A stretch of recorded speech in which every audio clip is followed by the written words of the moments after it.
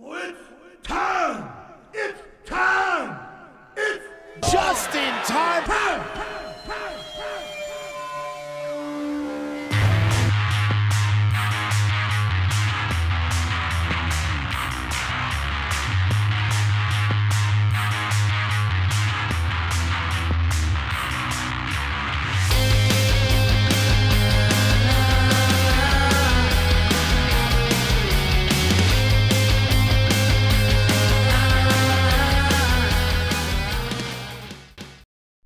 That's right, it's time, we are back, the In-Time Wrestling Brothers, the In-Time Wrestling Brothers of Destruction, as TK would call us.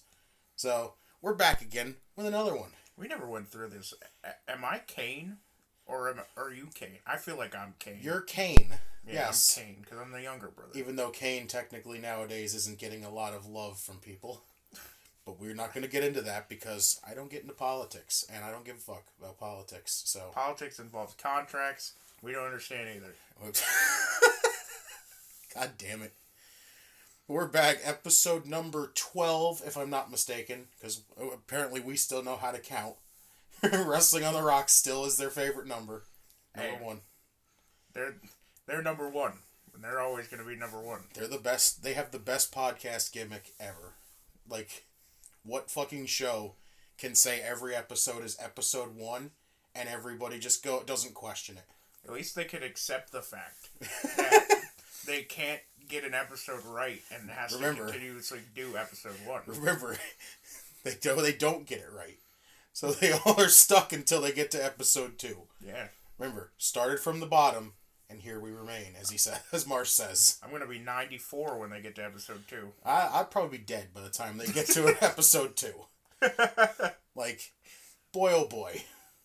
But anyway, we're here to talk AEW NXT for this week. This week's been, I guess you could say, pretty eventful. It's been a doozy of a It's week. been as eventful as it's gonna get, honestly. Like, I don't know any other way it would get, like, crazy eventful. Like... So far, but we're gonna... Let's talk about this. Earlier, Pat McAfee had Vince McMahon on there. Mm-hmm. It was a really fucking great interview.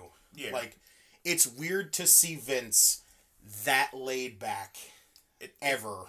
I said this the entire time watching it. It's so weird to see Vince McMahon in a scenario where he just gets to sit and just basically bullshit. Well, remember what Pat said. It's his first interview in 15 years. That's fucking nuts. He looked like he was having a hell of a time, though. He started off very fucking low with his volume. Like I said, every mic in the room is at 90. My volumes and my voice is at 6. You know?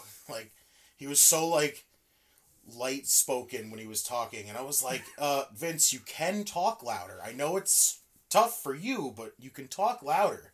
Like, Pat's mics are probably cranked all the way up at that point. Yeah. And just the, I was telling you when you got home from work, mm-hmm. It was so weird listening to, not only was it weird to listen to Vince McMahon just basically have a normal conversation with someone and talk about, mm-hmm. himself as a child. Yeah. But, him cursing. It was just... the fact that I heard Vince McMahon say shit, fuck, I mean, the one time asshole. We heard him ever curse was the fucking time during him and Shane, and it got censored out. That was the closest we got, was, I'm gonna give you the fucking beating of a lifetime. I mean, he basically just admitted to fucking child abuse on live TV.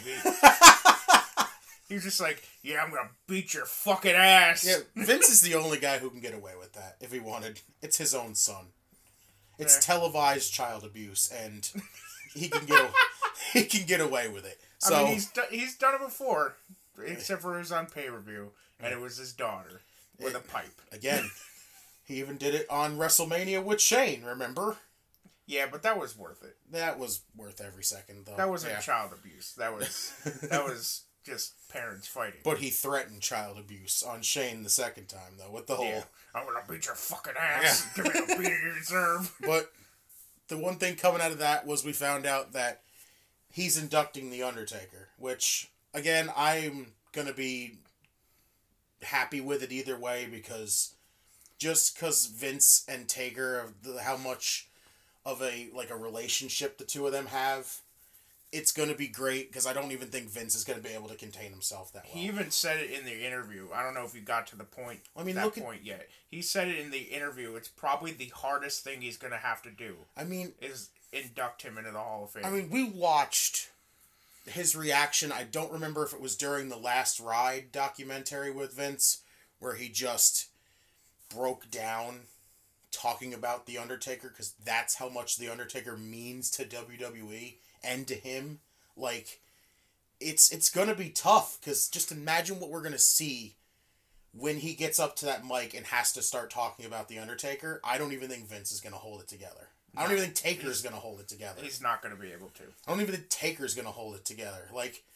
If he comes, if he gets his big moment where he comes out WrestleMania, does a full fucking entrance to stand in the ring and have the crowd fucking give him that acknowledgement, I think we're going to see The Undertaker shed a tear. Yeah. He's probably going to get emotional. It's going to be fucking an absolute, tear fest. An absolute, tissues are going to be needed for a lot of us. There's going to be waterworks. It's going to be an emotional night. No matter, even if WrestleMania right now for some of us is absolutely just at a state where nobody really fucking is excited for it. There is a few things at WrestleMania that's really exciting. But if Taker gets that one moment, at least it'll be a moment that we can all just sit down and just recollect on everything The Undertaker did, and have this moment to just finally get his last goodbye with everybody. And we're all just going to be fucking an emotional wreck at the end of that, because, my God, it's deserved. The Undertaker, no matter what we've said, is the greatest of all time. A final goodbye that he actually deserves. Yes. I'm not saying that he didn't deserve his final goodbye. I've said this before, and I'm pretty sure I said this on our show before. Yes, you did. The timing of Survivor Series, his anniversary, being the time he says goodbye, and the timing of that being in a global pandemic was just awful. Yeah, that was the worst timing you could ever have. Yeah. 30 years of The Undertaker, and it just so happens to fall on Survivor Series that has to happen in the middle of a fucking pandemic. Yeah. Where he's surrounded by fucking Panasonic TV screens. Yeah, at this point, it's better that it's at the place where he's known for, WrestleMania.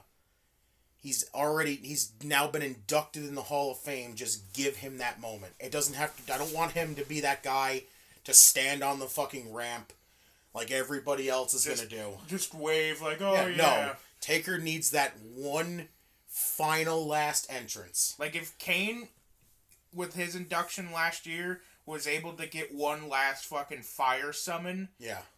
Taker could have one last fucking entrance. I don't care if his entrance is fucking 35 minutes I don't care if his entrance is the entire first half of night 1 and or night 2. Whichever one they do the whole, here's the recollection of who got inducted in the Hall of Fame thing. Taker gets a full entrance. That's it. And the thing about the Hall of Fame is that it's been reported, and of course reports are fucking bullshit. Yeah, because fuck the dirt sheets. It was reported that they did think about Taker being a solo induction, but they decided not to make that a thing. Either way, it would have been right.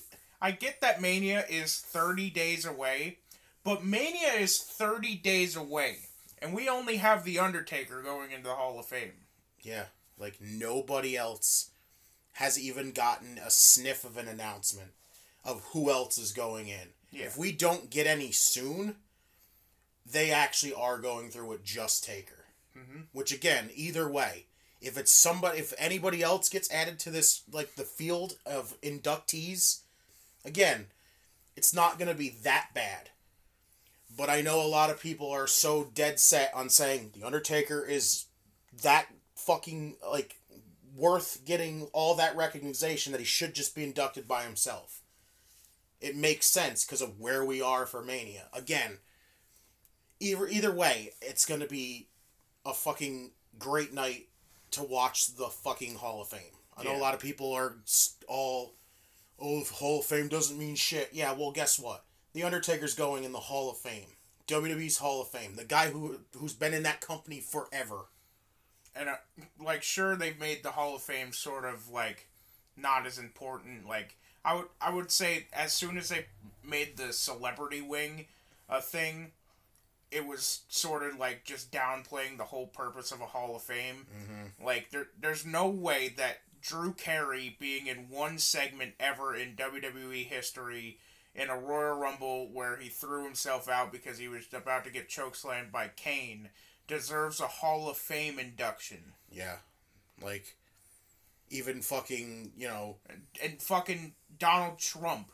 Like, I guess Trump makes more sense than fucking Drew Carey. Trump made sense because of the fact of how many times he's, like, they've had shows at his freaking plaza and everything else, and plus the whole stint of when he was there at the show, so it made sense. And that's the thing, the celebrity wing, at least... And it's not because of fucking politics, so if anybody's gonna start coming at us for fucking politics, go fuck yourself, because we don't talk about politics here. You know, fuck that shit. We don't give a flying Don't give two shits about any fucking politics. You can eat a dick. But, at least, like, Drew Carey's Hall of Fame induction doesn't make any sense. All the other ones really make a lot of sense. Regis Philbin makes fucking sense. He's been around wrestling for as long as he's been, or like for as long as he was alive. Like last year was Ozzy and William Shatner, which makes sense. Which are both perfect. Yeah. Snoop Dogg went into the Hall of Fame. Snoop's is like questionable, if you want to say. I guess. Other than what the WrestleMania stuff with Maria and Santino, like, what else was Snoop Dogg really doing in WWE that really warranted him to do that? I guess because he did fucking Sasha's theme song, and he came out with Sasha that one day. Yeah, I guess it's okay. With, like I said, it's the Hall of Fame. As much as everyone gives it shit, just stop giving it shit and realize what it is. It's celebrating fucking legends that we know and have watched for fucking centuries, if you want to say. I'm not even going to say years. Centuries. Yeah, and as much as we're trying to defend the Hall of Fame, we could also admit that there are some very obvious people that don't necessarily deserve it. I mean, yeah. We know when there's people that don't deserve it. We could say all along that he was popular and all that stuff, and he was a recognizable face back in the day. Mm-hmm. But what in the flying fuck... besides have a bird, did Coco Beware deserve to be in the Hall of Fame? Wow!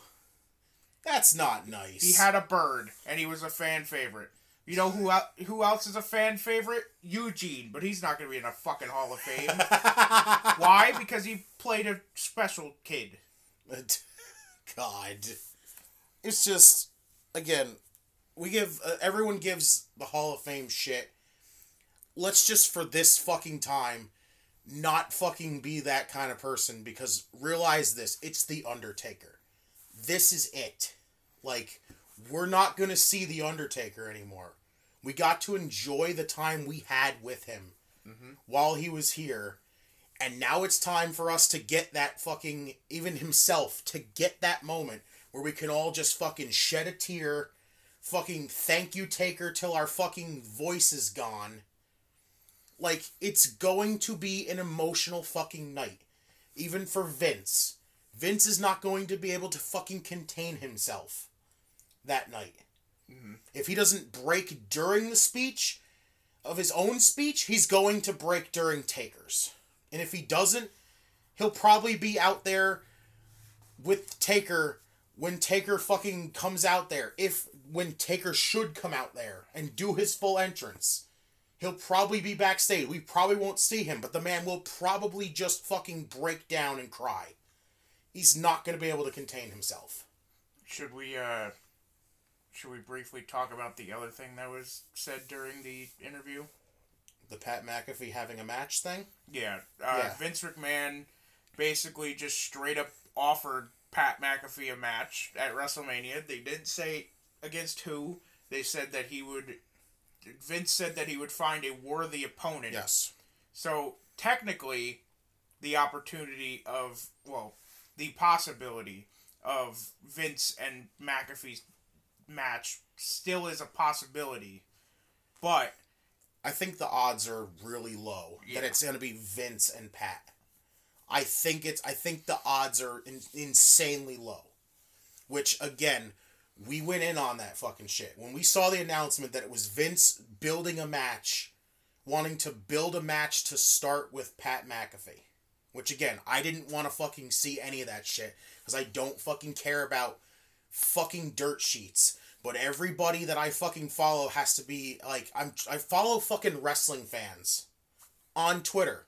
Because I want to fucking see what people, like, what wrestling fans have to say. And I know the fucking IWC is toxic as a motherfucker.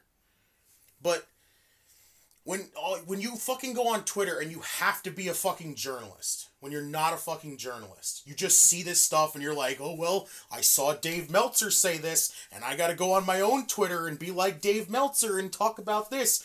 Per Pro Wrestling Insider, per Fightful, per Wrestling Inc., per fucking Cage Side Seats, Ringside News, like, just fucking stop with that shit. Yeah, like, it's, I get reading them and being like, oh, that could be cool, or, oh, that could be fucking awful, or, oh, that's fucking stupid, but you don't have to go and, like, sharing your opinion on the timeline. Mm-hmm. But going on the timeline and reading a report and being like, oh, well, guess I gotta send it out there per Wrestling Observer newsletter, blah, blah, blah.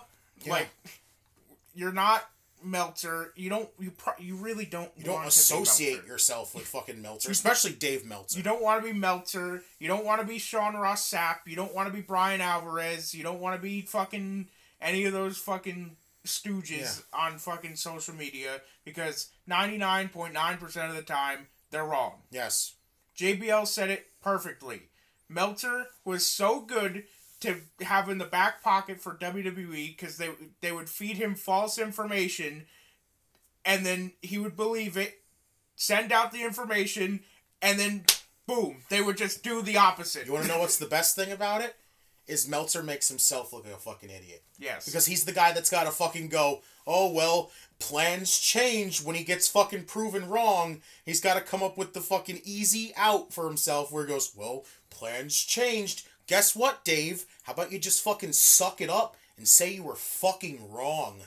Say that you're fucking played like JBL literally admitted to. You got JBL played like a fucking JBL fiddle. Admitted that to everyone that you continuously get played by WWE. Yes, you're a fucking moron. Like, the dirt sheets need to go. I don't know how you fucking do it, but the dirt sheets need to go. Like, everybody bitches and complains that there's no fucking surprises in wrestling. Well, you wonder why there's no fucking surprises in wrestling. We listen to fucking Meltzer and Sean Ross Sapp and all these other fucking people who just get an uber fucking following because they're like, I have connections backstage in WWE and AEW and all this other shit. Fuck off. Fuck off. It's not a wrestling fan, then. If you're a fucking journalist, you're not a wrestling fan. You can't be both. It just doesn't fucking do anything, because you're the guy that's got to go, oh, well, per WWE, my sources, this is gonna happen. Like, go fuck yourself, dude. Go and ruin the fucking surprise, because you got to make everybody read your fucking articles. Like, eat fucking dick. There's only one, like, wrestling, like, reporter and like Twitter account that I actually like follow and actually stay in like paying attention to, which is WrestleVotes. I don't even follow them because they actually like, they'll say, we heard something which is actually sort of cool, and they don't say any information about it. That was the one thing when I did actually follow them originally. They were the only good source that I've ever seen, because they don't fucking spoil it straight up. Yeah, they drop fucking weird, subtle hints that sound like it could be right, But it's not a direct fucking thing that just says, well, this is gonna happen at WrestleMania, this is gonna happen, there's somebody backstage at Raw, like... And I'm not saying that they're 100% right, they're just a lot more tolerable to look at on your timeline compared to fucking Alvarez or fucking Sapp or Meltzer or any of those fucking cockheads. Yeah, because everything that those fucking dirt sheets report is direct fucking spoiler. Direct spoiler. Yeah. Instead of going, fucking the plan is for Edge and AJ Styles at WrestleMania, instead go, we got a pretty decent match for Edge coming up at WrestleMania. That's not decent. That's big.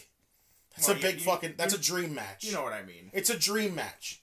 And if fucking people weren't reading fucking dirt sheets and going, well, Edge is clearly gonna face AJ at this point. Yeah, well, how about you fucking pay attention and watch the show and then go, hey, look, we're about to get AJ Styles and Edge. Like, that's enough to make you want to go, yes! Not have it get spoiled for you and go, that was okay. If I didn't already fucking know about it months ago, well, maybe if you didn't fucking read that shit, fucking... We're on another tangent. I don't care. Back on the fucking topic. Like we said, Vince just straight up offered Pat McAfee a match at WrestleMania. The chance that fucking... The odds of it being Vince are low, but it's still technically a possibility. It'll probably be Austin Theory. Yeah. I don't know anybody else it would be. And we went in on it the first time because it was... The way it was described was it was gonna be Vince wrestling again. And that's just not something that needs to happen. Yeah, it's not something that anybody really wants to see. The way it was described was that they were gonna build it during the interview. Mm-hmm. Like, they were gonna build the story during the interview. And I was just waiting for, like, fucking Austin Theory to just, like, pop up out of nowhere and just fucking blast McAfee in the back of the head with, like, something. And fucking start building something. But Vince was just like, we want you to have a match at WrestleMania, have the opportunity to wrestle on the biggest stage of them all. And fucking Pat McAfee's like, there's no fucking way you just said that, right? Right? Like, again, if it's going to be Theory, like, it's more than likely going to be Theory. Because of the whole Vince being, like, paired with Austin Theory right now. It makes more sense for it to be Theory. And I think I'd rather it be Austin Theory because at least it gives Theory a WrestleMania moment because he's on WrestleMania.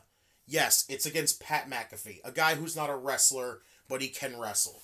Yeah. Like, it's going to be a fucking good WrestleMania moment for him. Not only just for him, but also for Pat. It's going to be worth to watch it.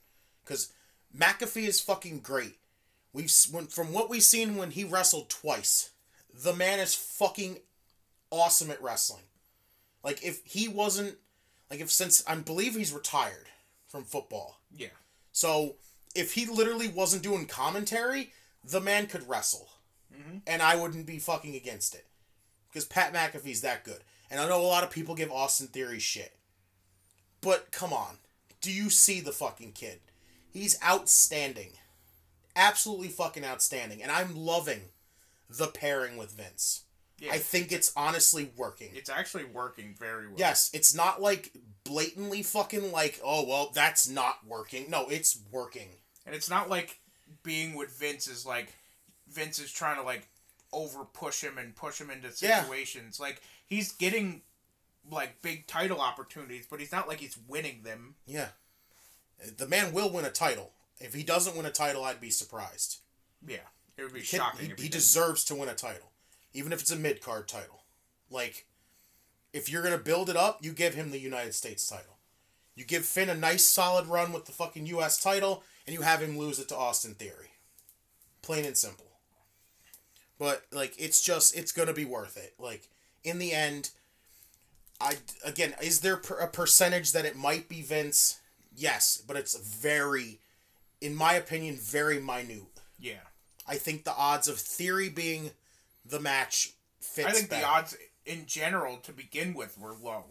Yeah. But, like, no one knows what goes on in the mind of Vince McMahon. Right. Nobody does. Nobody knows. Nobody knows what goes on in fucking Vince McMahon's head. He could honestly think that he is in shape enough and in good health to have a match. I mean, you can't say he's not in good shape. Well, yeah, of course. The man is fucking jacked. He's the genetic jackhammer. I mean, outside of the nickname, the man's jacked as shit. Yeah. For 76 years old, I would want to look like Vince McMahon, for Christ's sake. Yeah. Like, come on. How could you not? The man's fucking ripped. So, yeah. He's 76 years old. He was on Muscle and Fitness, for Christ's sake. And that was, like, not that long ago. That was, like, a few years ago. Yeah. It's not like we're saying that Vince is, like, not in shape to fucking wrestle, but we're saying that Vince McMahon has never had a good match in his entire career. I don't remember any really good ones, honestly. The best thing about Vince McMahon matches is watching Vince McMahon get his ass kicked. Yes, that's the point of Vince McMahon matches. Yeah. You want to see him get the shit kicked out of him. And that's what Vince McMahon matches do. But if there's somebody who's listening to this and has never seen a Vince McMahon match, don't. It's just... But if I have to give an example of a good Vince McMahon match and a awful Vince McMahon match. If you want to watch an awful Vince McMahon match, choose any of them. But anyway, I mean, the worst one we can give the Shawn Michaels one. The worst one I could possibly think of is him and Brett at WrestleMania 26. But there's an example. There's a reason for that. Vince is at his age, and Brett is fucking inactive as a awful motherfucker. Condition. Yes, but like you were saying, Vince's match with Shawn Michaels is probably his best match. Probably, I would say, because it's Vince McMahon getting his ass kicked. Maybe some people would throw the Hogan match in there. That is another good one. That's a tough one, but I think the Shawn Michaels one, yeah. Either that or Shane, even Shane at WrestleMania is probably up there as probably the better Vince McMahon matches. Yeah.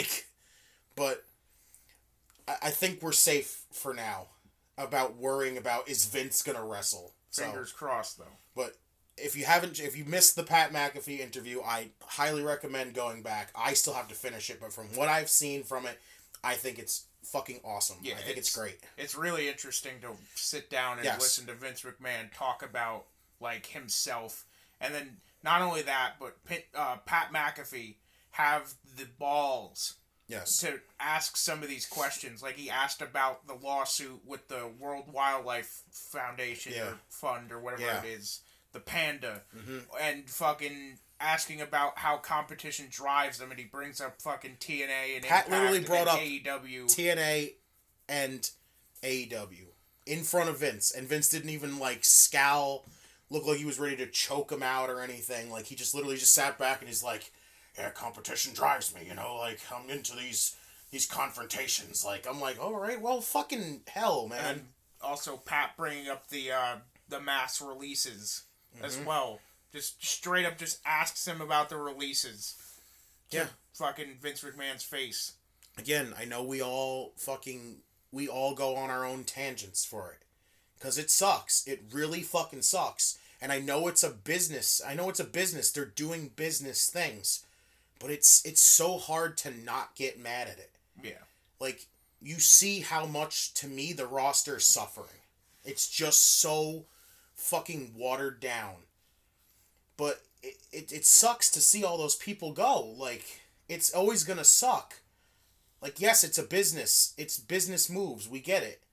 But, like, it's still not easy to fucking just comprehend and go, yeah, the main idea was to see people that we really like make it to the big stage. WWE is the big stage.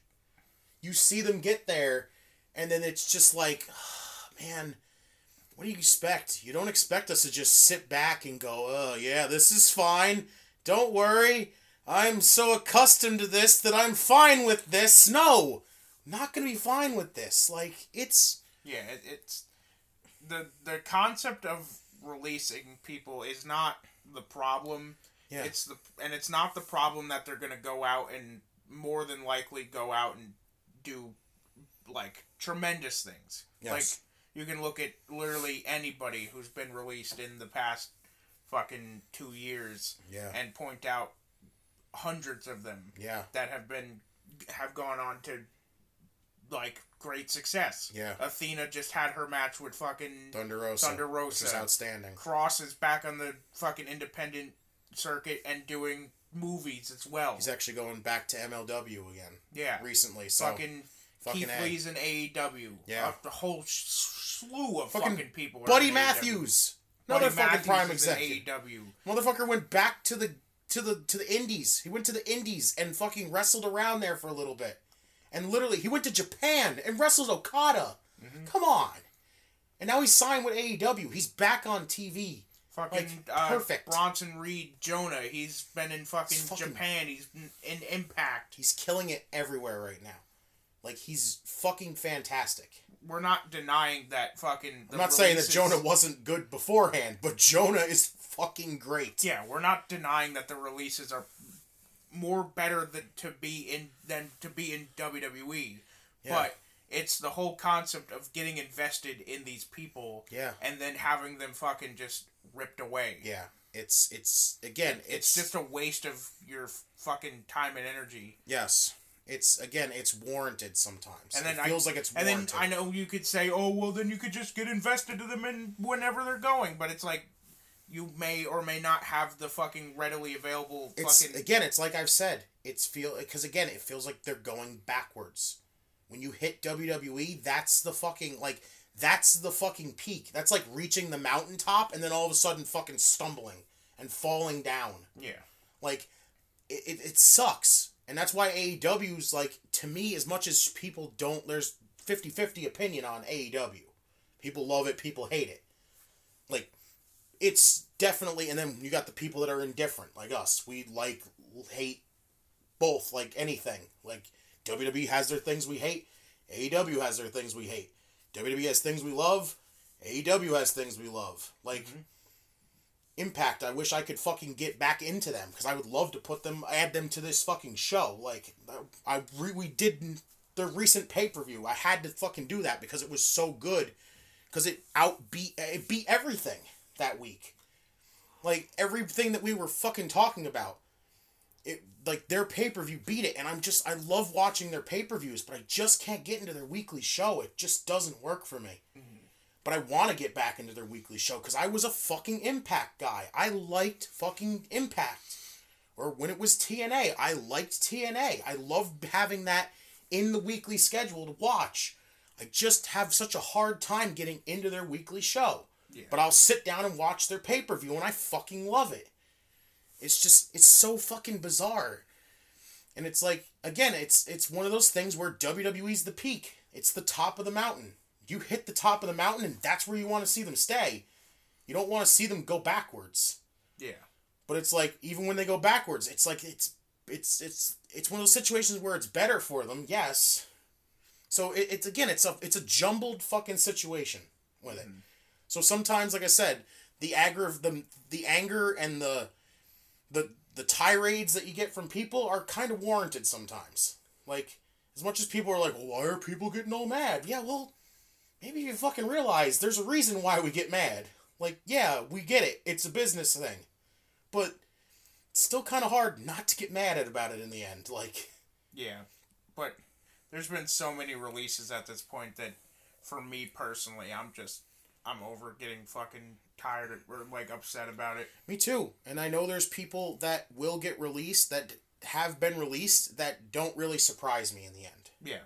Like, if there's any sort of releases, I'm pretty sure we could probably expect some. That's like if people, like, if any other, like, I'm not trying to fucking force this to happen at all, and I hope it doesn't, but if at any fucking point somebody gets released in the near future, it's going to be one of those situations where it's going to be either, well, I kind of saw this coming, so not really going to get mad at it.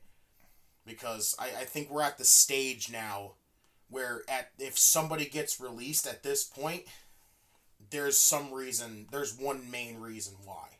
Yeah. So. Like, that's how the most recent batch was sort of to me, like with Thatcher and Birch. I mean, they weren't doing shit with. I mean, even NXT was not doing shit with Thatcher. Yeah, they're not gonna. They don't fit the current mold. Yeah, no. And that's why I say that after Stand and Deliver, the people that fucking are more than, like, you could point out as labeled as fucking black and gold people. Yeah. Ciampa is clearly, obviously, after fucking Stand and Deliver, is main roster bound. He's already been on the main roster. He's fucking already gotten a new theme. He's literally already built for the main roster. It's literally... He's going up. LA Knight needs to go up as well. Pete Dunne needs LA to Knight go is up. probably going to go up. If Pete Dunne is literally in that situation if he doesn't go up, he's gone. Yeah, that's Pete Dunne needs to go up. Grimes needs to go up. Fucking MSK needs to go up. Raquel needs to go up. Dakota Kai needs to go up. EO needs to go up. Hell, even Kaylee Ray could go up. Kaylee Ray needs to go up. Yeah. Like, there's people that you can see would go up, and then there's people that if they don't go up, this is it. So, and if it does happen, I'm not going to be mad at it, because you see that they don't fit that situation anymore. Yeah. They don't right? fit. It's like the same thing with Johnny. Here's my thing. Johnny was that guy where he just pretty much, to me, like I said, he another one that doesn't look like he wanted to go to the main roster. So that's why he let his contract expire. And he walked away. Like, if he wasn't going to go up, there was no way he was staying. Well, the thing about Johnny is I don't think he didn't want to go up because he was going to have a kid. He already said a while ago that NXT was his home. Mm-hmm. But the problem is he doesn't fit the scenario. And now that he has his kid, I think that he'll pull... I think, personally, for me, this is fantasy booking, I know. But, I think, personally, that he'll probably work out a contract with WWE. So you think he comes back? I think he goes back. That was going to be my question. Does he come back? I feel like he does, and he goes up to the main roster. If he doesn't, what happens? He probably goes to AEW. I saw, I believe it was Alliance Pro Wrestling Network, who talked about that he would fit in Impact. Yeah. It's the same thing with Cesaro. Mm-hmm. Where they talked about how Cesaro, where we even talked about it, Cesaro would fit perfectly in Impact. It's a good pickup. It's a great pickup for them. You lost somebody in Josh Alexander, you replace him with somebody that's just as fucking good. Yeah. In Cesaro. It'd be perfect. And honestly, Johnny would fit well in Impact. If he doesn't fucking if he doesn't come back, I don't want to be that guy and say AEW because, indie guy. Like, it would make sense. If he's hell-bent on still being the indie guy, AEW is the spot. But if he wants to kind of, branch off and do something different, I would highly suggest Impact. Yeah. Something. Give them a big name, like another big name that would be like, that I honestly think would fit there. But I personally feel like he's going to realize all these people that, like, everyone and their mother thought Kevin Owens was leaving. Yeah, where's time where we all thought he was leaving? He resigned, and he literally said, there was no other option for me. Yeah. I did what's best for my family and my kids. That's a thing that I could see for Johnny coming back. Yeah. I feel like Johnny's going to do the same exact thing. It's because it would benefit his family. And I think, again, I love Johnny Gargano. I know you're skeptic when it comes to Johnny Gargano. But I love Johnny Gargano. And that man... I can admit that Johnny Gargano is a fantastic wrestler, but when he's trying to be goofy, he's awful. He's one of the worst characters when he's trying to be goofy. Yeah, I can even say that. But I enjoyed the way to a point, but there was times that it got just a little ridiculous. Yeah. Just a little ridiculous. So we should probably get on to the fucking topics of the goddamn show. We're almost 40 minutes We're 40 minutes in. We haven't even reached NXT 2.0 We haven't even covered a show yet. Hold on. So, let me transition. Speaking of NXT, let's talk about NXT 2.0. So, NXT 2.0 this week. Show was really good again. Like, NXT, even though it's at the point where everyone is still indifferent on it, because a lot of people are still, oh my god, it's not black and gold. I will say I preferred black and gold over 2.0. But again, I like 2.0. It's not one of those things where I'm going to go like, oh, well, I'm a black and gold guy. Get this shit off my TV. Like, I think the more I watch 2.0, the more I enjoy 2.0, because as much as I loved black and gold, and as much as they put on fantastic quality, like, TV / fucking shows on fucking network or pay-per-views on the network, there was nothing you could... The more you go back and watch, is the more you realize that the people, they've already built themselves. Yeah. So if they go up to the main roster, they're screwed. Yeah. It's literally main roster or nothing. They're already built up as this fucking... They already built themselves up on the main... Or the indies. So when they go to NXT, you're like, oh, great, we get to see fucking... these indie darlings in NXT, but they're already built themselves as a certain, like, persona, and they have their own egos to the point that they bring up to the main roster, and they're like, well, this doesn't really fit our current scheme, and this doesn't really fit, and this doesn't really fit, and then they feel off. They're being built in. There we go. They're being built in the mind and the fucking persona of this current WWE. That's why I'm saying this, like, with NXT 2.0, the one thing, like, I know we all used to just have fucking conniption fits when somebody from Black and Gold got called up, and we always got to change somehow. You know, different look, different music, different this, different that, you know? Yeah, like, when NXT first started... Karrion Kross, for instance. Like, when people first started getting called up from NXT, like, you had your Tyler Breezes and people like that. They were getting called up. And people were so excited to see these people get called up. Mm-hmm. And eventually it reached a point that people were getting called up and they're like, oh, this guy's getting fucking called up out of NXT. Fuck. Yeah, this guy's gonna get fucking... his name changed, his theme changed, he's going to get character change. I think that's what, with 2.0, the good thing is, what we're seeing in 2.0 is, I believe, what we're going to get on the main roster. Yeah, when those people we're get not going to called have to worry about getting fucking a name change or a character change for, like... Carmelo Hayes, if he ever goes up to the main roster, we get what we get. We get what we're getting now. Braun Breaker, same fucking thing. Like...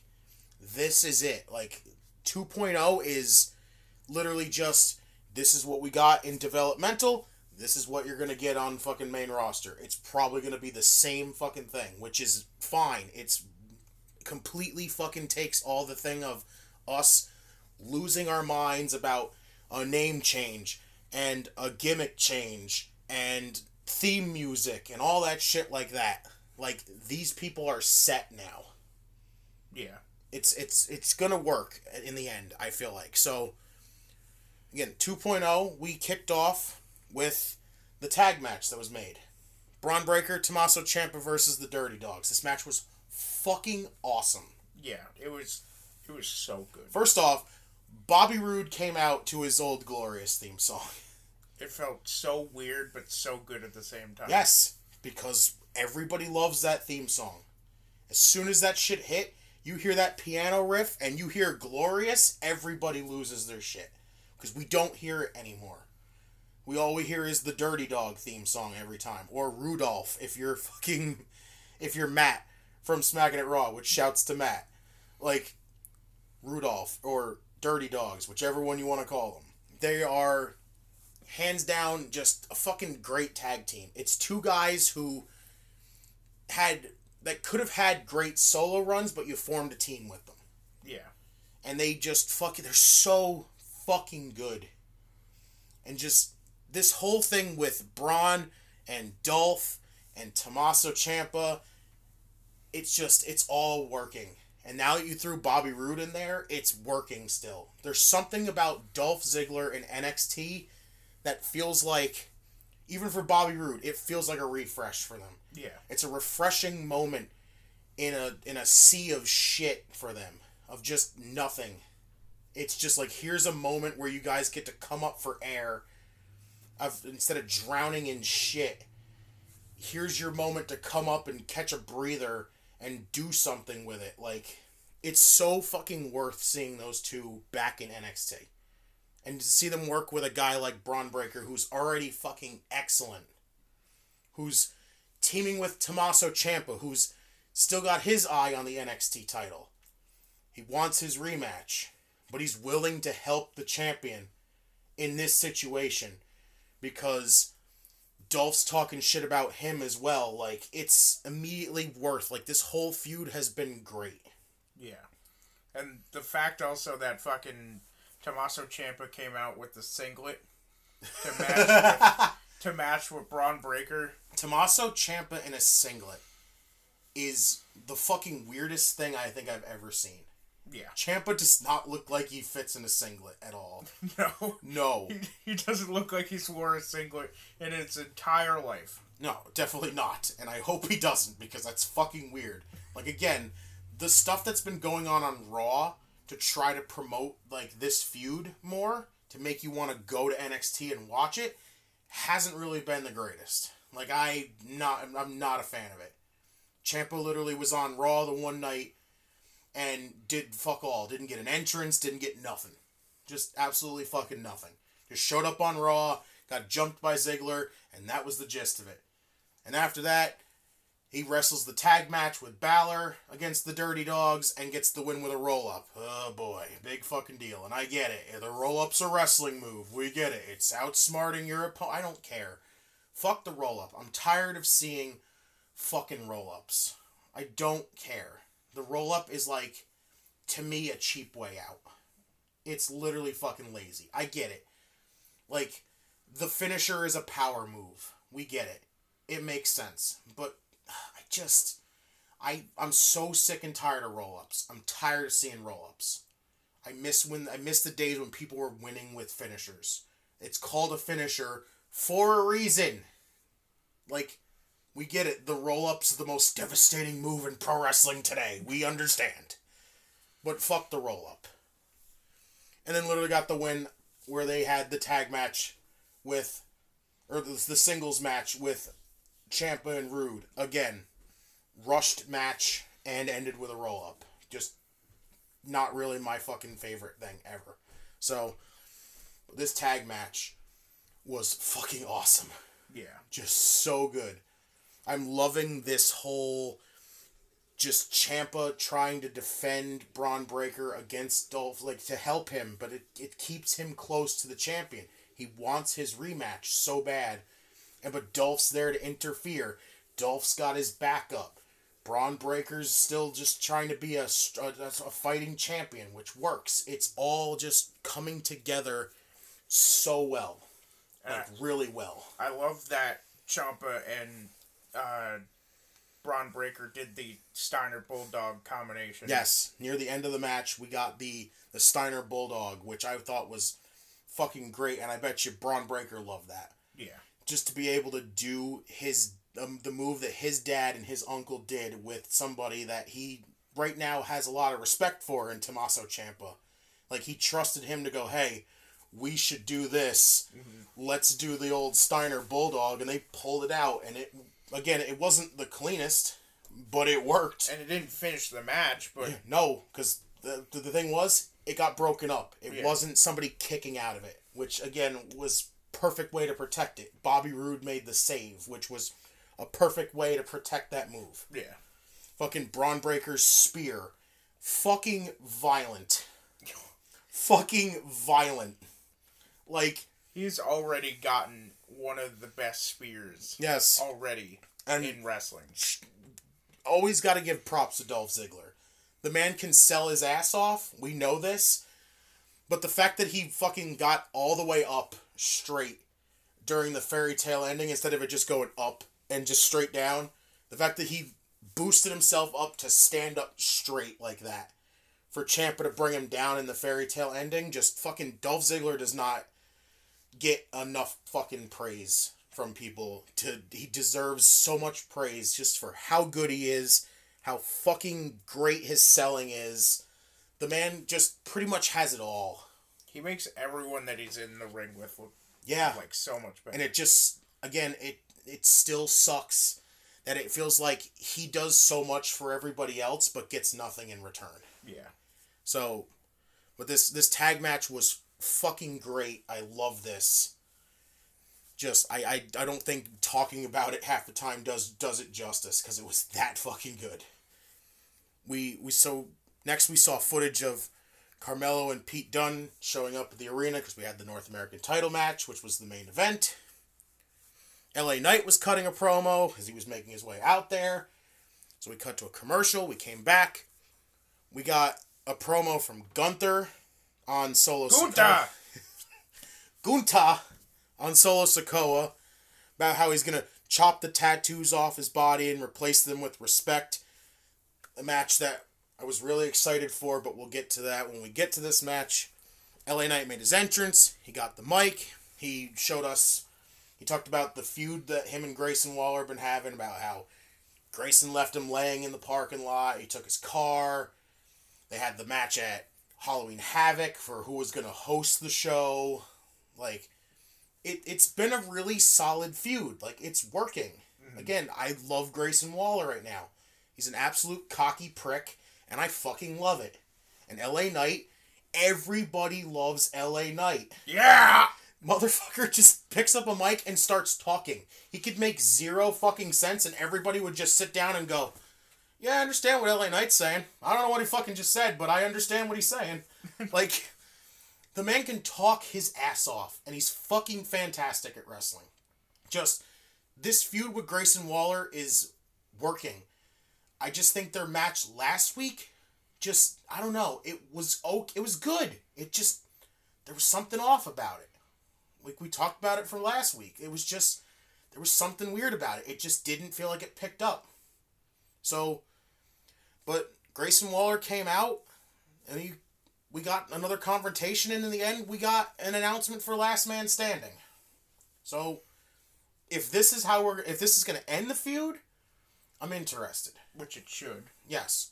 It's Last Man Standing. This should not be you have this match, and then you gotta have another one. Like, yeah. Last Man Standing is another great way to end a feud. Like, yes, I'm enjoying the shit out of Grayson Waller and LA Knight. But you're having Last Man Standing. This is where you end it. Like, you don't have another match. Like, this feud's been going on for a long time. Yeah. Like you said, it's been going on since October. So, it's time. So, if this is the end, this is going to do really well. So, we went backstage after that. We had Indy Hartwell and Persia. Indy accused Persia of being unfocused. So, now it's the opposite way. How Persia was saying that Indy wasn't focused. Now it's the opposite way, where Persia's not freaking being focused because she's smitten for Duke Hudson. Like, so they had their first round opening match, which I believe was next, yes, with Dakota Kai and Wendy Chu. This match, again, I enjoyed Dakota and Wendy as a tag team. I really do. Yeah, it actually worked really Dakota well. had that look every time they did something together. She's like, whoa, wait a second, this is working? I'm like, yes, Dakota. You don't just... I know you have trust issues right now, but come on. Trust Wendy. She can talk to your invisible voice. Like, make it work. And, again, I like Indy and Persia, but we can kind of see this is coming towards a break. Yeah. They're going to end up breaking up right now. And it sucks to lose another tag team, but I just see them breaking up with everything that's happening. And in the end, we got Dakota and Wendy getting the win. They got the double stomp. We had the double stomp after, I do not remember. Oh, it was the Vader bomb. Yeah. Yeah. Wendy hit the Vader bomb. Dakota hit the stomp. They got the 3 count on Persia, which again, it was perfect storytelling with that. It's Persia still not being focused. And Indy actually, you saw Indy's face, it's just shock, like, wait, we're out? Like, really? Like, again, it was good storytelling. They literally beat Persia, the one who everyone right now is saying she's not focused. Mm-hmm. And there was your way to show she's not focused. It's the same thing that happened with Indy. When Dexter was out and she wasn't focused. And you saw it. She was the one always taking the losses.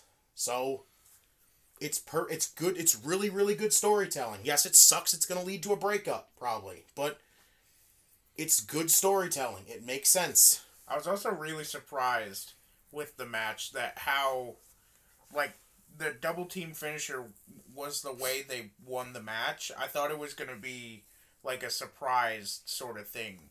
But it was just sort of like, oh, they hit this move, and they won. I mean... Like, it wasn't like an Idris and a fucking Malik Blade type of win, like, where they just did, like a surprise roll-up type thing. It was just like, oh, we're going to do this double team move, she does a splash, I do a double stomp, and Indy's nowhere to be found, so I'm going to just pin and win. It was a weird... It was kind of like an ending. But again, I thought the match was good. It was really good. Like I said, I like Indy and Wendy as a tag team right now. Yeah. It's enjoyable. She's like questioning it. Wendy's like, just trust me. It'll be fine.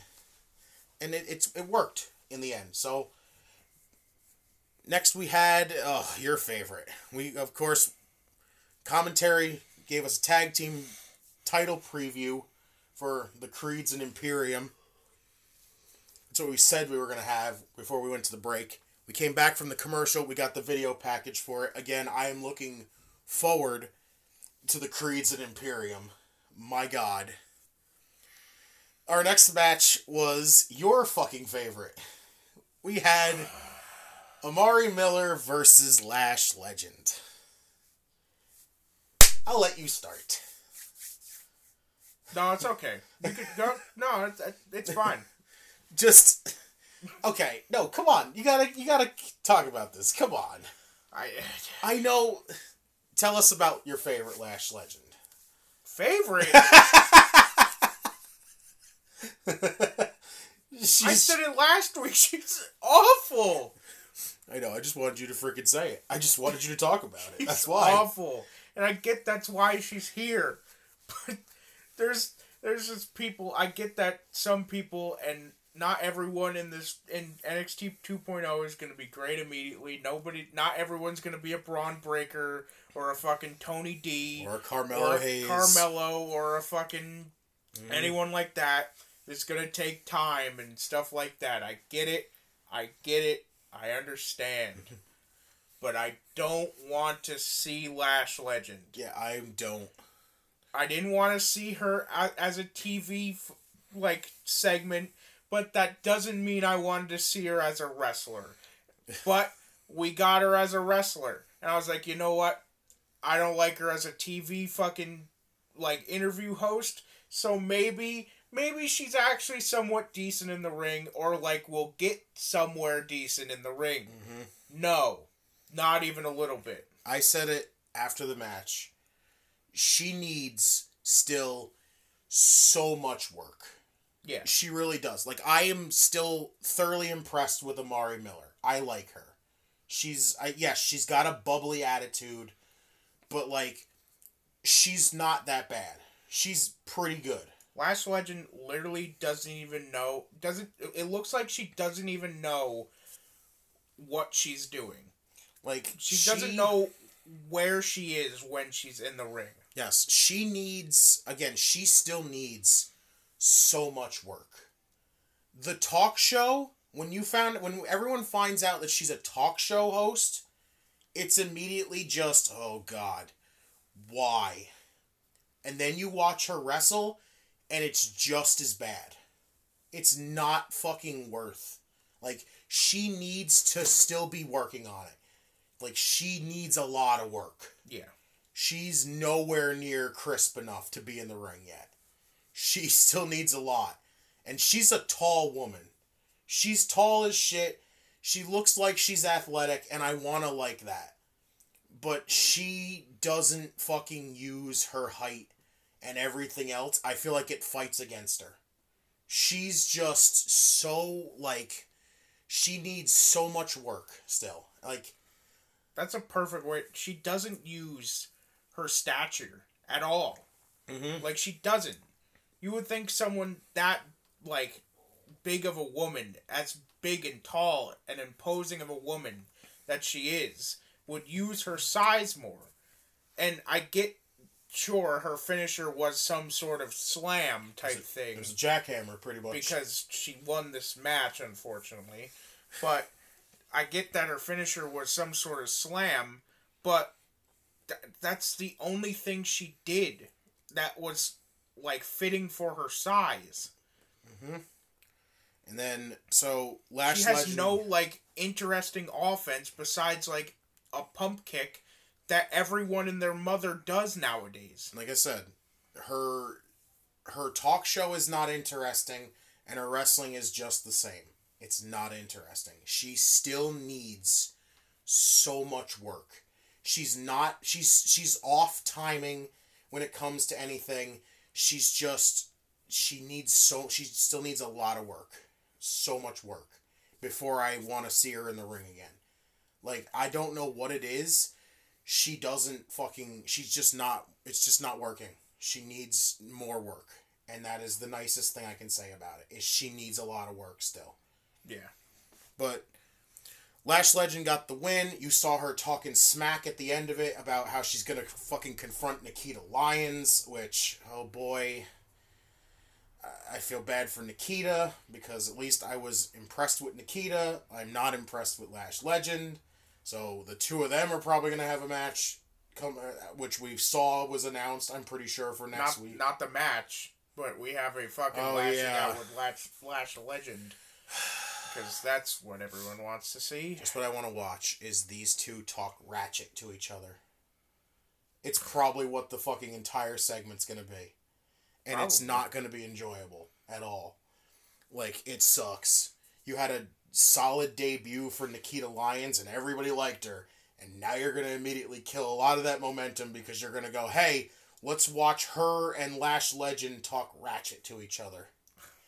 Not exciting at all. So, we had Solo Sikoa interview talking about how he was going to beat Gunta. So, there you go. I'm not saying Gunther. Gunta! Gunther, you know. Gunta. So, Wonka. we cut to Gunther making his entrance. Gunta! We went to a commercial. We came back from the commercial. We had Josh Briggs and Brooks Jensen. And then they were pretty much like gawking over something on the phone, or it was on a laptop, one or the other. It was a phone. They were looking at trucks. Yes. And Elektra Lopez walks by and hears them talking about this and assumes they're talking about her, which I don't get how you walking by and you clearly see them on a phone. Looking at a fucking phone. But you had to stop and confront them like they were talking about you. Like, that didn't make fucking sense at all. I mean, like, I would understand because they said, look at the rear end on that one. And I still don't understand that. I get how you could fucking, like, mistaken that as being like, why are you talking about my ass like that?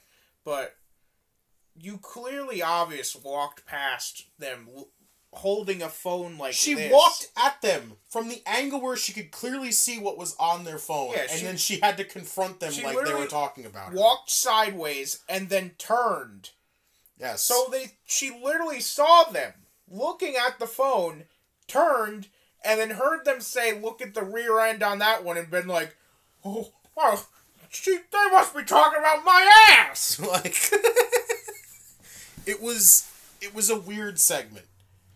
Because she had to freaking do that, and I was just like, oh god, that was like, kind of... And then we have fucking cringy-ass Josh Briggs again go, well, I've never been with a real woman. Like, that's no, that was Brooks Jensen. Remember? That's what he said, didn't You said Josh Briggs. Oh, whatever. Fucking Brooks Jensen has to fucking try to flex that apparently he's never been with a real woman, like that's some sort of fucking flex. Yeah, that was awful. Like, at the beginning of this, I got a chuckle out of it. But now we're hitting cringe. Like, we're in the cringe section here. Yeah. It's like walking... It's getting hard to watch. Yeah, it's like walking into a fucking grocery store and you fucking slip and fall. Even though you saw the wet floor sign. Like, come on. Literally walking down an aisle, see the wet floor sign and be like, I'll be fine. Slips. Oh, God, I wonder why I slipped. So, we go back... We got Gunther and Solo... Gunta! And Solo Sikoa. I'm going to say this. I think I put way too much fucking, like... I put my standards in this match way too high. Yeah. Like, this was good. I thought this was good. But for some reason, I think I thought there was going to be more. Yeah, just alone, the possibility of a Solo Sikoa Gunta match was compelling. Yes. And everyone thought that it was going to be, like, a tremendous, fantastic match. Yes. And it was good, but it just didn't live up to what everyone was hoping it was going to. No, because I think a lot of people put their standards, like, put their expectations on this match really high. Yeah. Because I did too. I could admit that I put my standards high. I'm not saying the match was bad, but the match was good, but it just didn't live up to what I was expecting. Yeah, I think because it's Gunther and... Gunta! Who's a fucking brawler and a half, and you got a guy who calls himself the Street Champion. He's a street fighter. These two should be beating the shit out of each other. Like, legitimately beating the shit out of each other. And you brought it up during the match about Gunta's chops. Mm-hmm. You're 100% right when you said that they don't make the sounds like they used to make anymore. They used to fucking echo.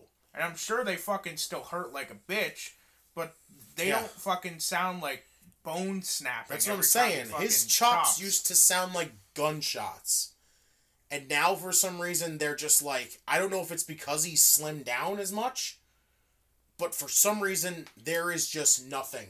There's no sound to them anymore. Yeah. Like, those shits would echo no matter who the fuck it was. Now, all of a sudden, it's like a regular chop where it just sounds like you just kind of hit them a little bit. And they don't make any noise, and I'm like, fuck. Well, it's definitely not a normal chop, because fucking Solo Sikoa had a picture up. Yeah. And you could see Gunta's fucking handprints on his fucking chest. So clearly they're not normal chops. Yeah, clearly. But they're not making the same noise. Yeah, they're not making noise, that's for damn sure. But again, this was good. It just... I think a lot of us put a lot of high expectations in this, and just... who was the one that said about... Was it Bishop that said about Gunta? About how he thinks... He's, like, thinking ahead too far into the match. Yeah. And I could see what Bishop is, like, I get where he's going. I think I get where he's going with that, but I think it's because that's what Gunther has always been like. He's always, like, steps ahead of you. Yeah. Everybody else needs to catch up to him. But the problem with that is that Gunta would do that with people who are, like, veterans to this. Yeah. He's veteran, like, he would always face, like, Dragunov. He's a veteran. Or has been wrestling for years now. Fucking Tyler Bate, Pete Dunne, all these people have been wrestling for years and years and years. Tommaso Ciampa. No one knows how long fucking Solo Sikoa has been wrestling for. Even though he's part of the Anawati family, I don't know how much he's been wrestling before this. So yeah, it was one of those things where he had to try to keep up with Gunther being so far ahead, and I get where he was going with that. Like, it was one of those matches that had a lot of expectations from a lot of people, and it did feel like Gunta was, like, so far ahead, and then he remembered, oh shit, I gotta slow this down a little bit, I can't be this far ahead compared to where he's at. Yeah. He's like at step 4. Like, Solo's at the current moment, and fucking Gunta's like approaching the end of the match in his brain. Yeah, like it again. I thought it was good, but it felt like there could have been more. Yeah. In the end. So we got Dolph getting interviewed. He says he's seen the weaknesses, and he wants his title match against Braun next week. Who then gets cut off by Tommaso Ciampa, who talks about how he hasn't got his rematch yet. And Braun Breaker came in after and told Ziggler that he's the roadblock. So I guess, again, next week's show is Roadblock. So NXT got the Roadblock show. Yeah, we have a few things that we want to say about that, which we'll bring up towards the end of the show. But he calls Ziggler the Roadblock, and he can win. And then he just, in the end, we ended up getting a triple threat. So, again, Ciampa's getting his rematch. Ziggler's actually getting his match. So, I feel like it works in the end. But it's Roadblock, which is just, like I said, we have stuff to talk about when it comes to that show. Like, why it's a show on TV. Like, a lot of this was setting up for Roadblock next week. But Roadblock is what literally TakeOver should be. I mean, to be fair, if Stand and Deliver is going to be on the same night as Night 1 of WrestleMania, we don't know if Dolph has anything planned for Mania. That's what I'm saying. So how would he wrestle the TakeOver match? And if he has something planned for Mania, he would have to wrestle the match on TakeOver, then head to Orlando, or head to the fucking stadium that they have WrestleMania, and have another match. I mean, in all seriousness, do you really think Dolph Ziggler is doing anything at WrestleMania? He'll probably be in the Andre the Giant Memorial Battle Royal. I honestly hope that match doesn't even fucking happen. It will. It's not even worth having. Hasn't done shit for anybody. Nobody. Like, everybody who's won the fucking Battle Royal literally gets like a week worth of fucking attention, and that's it. Then does nothing. But then everyone's like, but he won the Andre the Giant Memorial Battle Royal. No, he won a statue. Do you remember who won last year? Nope. At all. It was Jey Uso. Oh, that's right. Yep. Boy, oh boy. That's because Jay was in the midst of still being, quote-unquote, main event Jay. Yeah. But he was winning a Andre the Giant Memorial Battle Royal. You know, but then we look main event Jay. Then we look at some of the other winners that are like Cesaro, The Big Show, Baron Corbin, Mojo Rawley, Matt Hardy. If you can't tell me that that's just not a get everybody on WrestleMania match, then I don't know what is. So, again, we're getting the triple threat. And even if they have it this year, it's so painfully obvious who would win. Who would win? Omos! Fucking Omos. He's so bad. So bad. But, again, we're getting the triple threat next week. And I want to say yes. But, again, this feels like this card should have been TakeOver. Like, I think Dolph would have been fine missing out on the Andre the Giant Memorial Battle Royal. Like, come on. And it really raises the question, if this is happening at Roadblock, then who the fuck is facing Braun at Stand and Deliver? Yeah, because even the main event had Stand and Deliver-esque something at the end. Yeah, and like they teased the fucking Stand and Deliver match. Yeah, which, against who, though? Like, so is he gonna fucking... Is Braun gonna defend against Ciampa again, like in a one-on-one? I don't know. This is bizarre. But anyway, the triple threat's happening next week. Should be really interesting because it's going to be a fucking awesome match. It's Ziggler, Ciampa, and Braun Breaker. What else do I have to say to that? But after that, we had Joe Gacy and Harlan. They were pretty much talking about how they were going to decimate Draco Anthony. We ended up going to a commercial. We came back from the commercial. Indy and Persia were in the locker room, just kind of angry at each other for losing. Well, they weren't angry at each other. Persia was blaming herself, and then Indy said that it's a team thing. So if they lost, it's both of their faults. Yeah. So, but Duke came in, gave Persia a hug. Pretty much they walked out hand in hand. Indy was again disgusted because she can't stand Duke Hudson right now and doesn't really. I believe she doesn't trust Persia Parada with him at all. Like, she does not want him like anywhere around her because Duke's probably scheming something. But and then she wondered where Dexter was, which my wild guess is Duke took him out at some point. So that's why she never got an answer back from him. Well, then we went to Draco Anthony and Harland. This was, again, just Harland looking like a monster. Well, to be fair to Draco Anthony, he did take Harland off of his feet. Yeah, for a fucking flash in the pan moment. But other than that, it was Harland looking like a monster.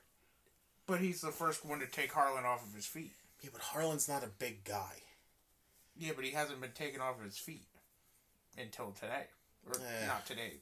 The show. I don't know. I wouldn't really give that a mind-blowing fucking, like, moment. Like, Draco Anthony's the first one to actually do offense to fucking Harland that actually was, like, effective. I mean, don't get me wrong. Draco Anthony's a pretty big guy. He's pretty, like, built like a motherfucker. And I wouldn't expect him... I wouldn't say that he couldn't pick up Harland if he wanted to. Like, come on.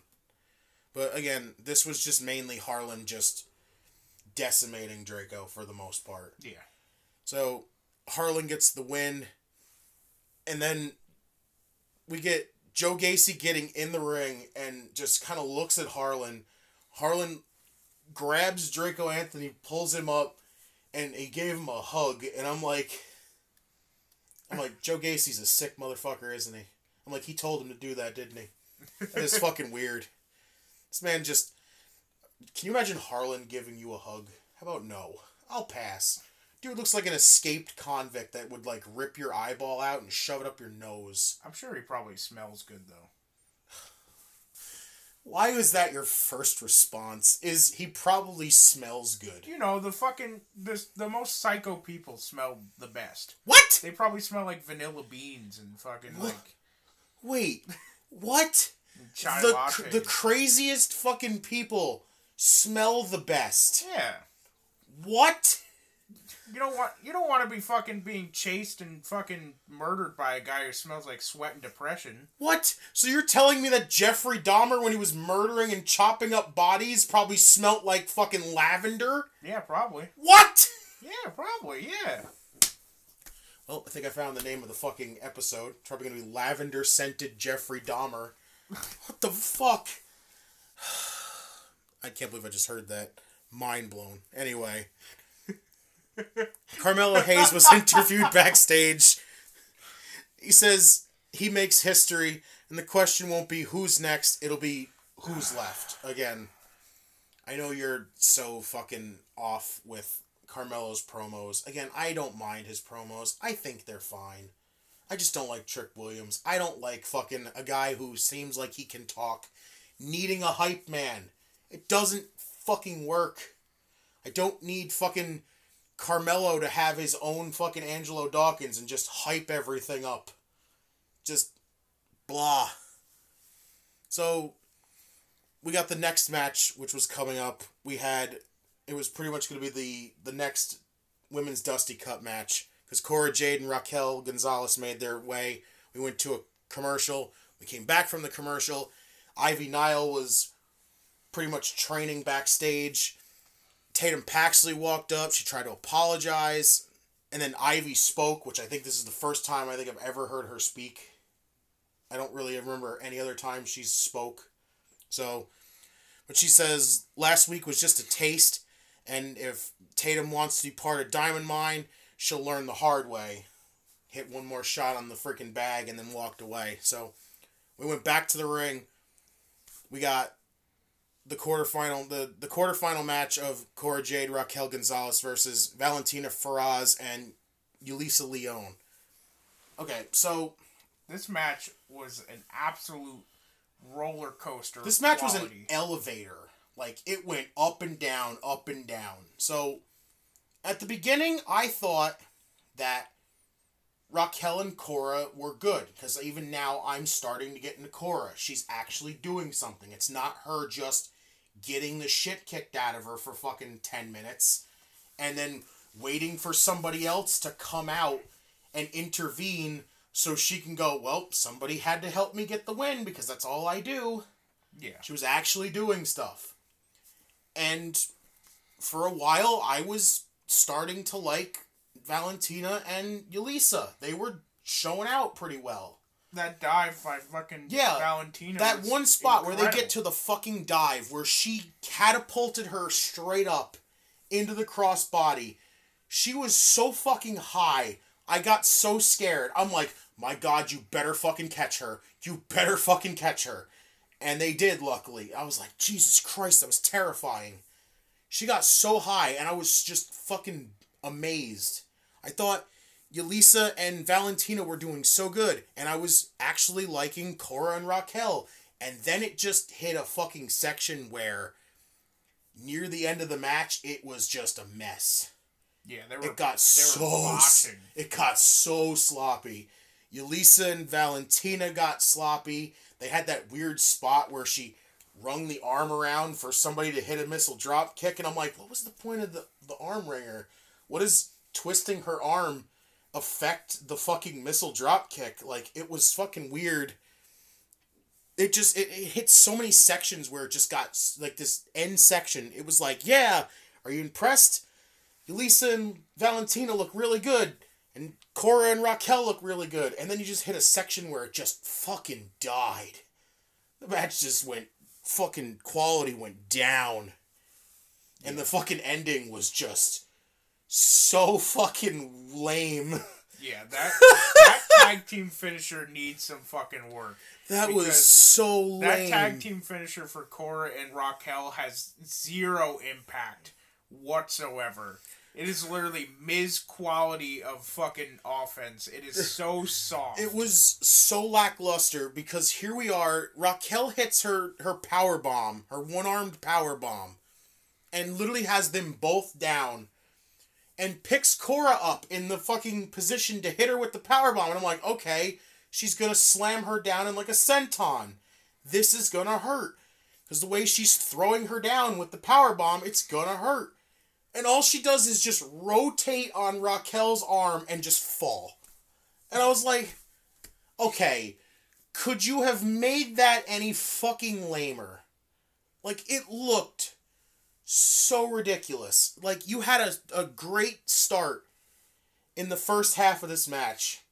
And just near the end, it was just botches and slip-ups. And the match quality just fucking dipped straight the fuck down. And then you ended it with quite possibly one of the lamest looking finishes I've ever seen in my life. Where it was Cora trying to make it seem effective that she hit a splash. But she's so tiny that the splash looked fucking pathetic. Yeah. It literally had nothing to it.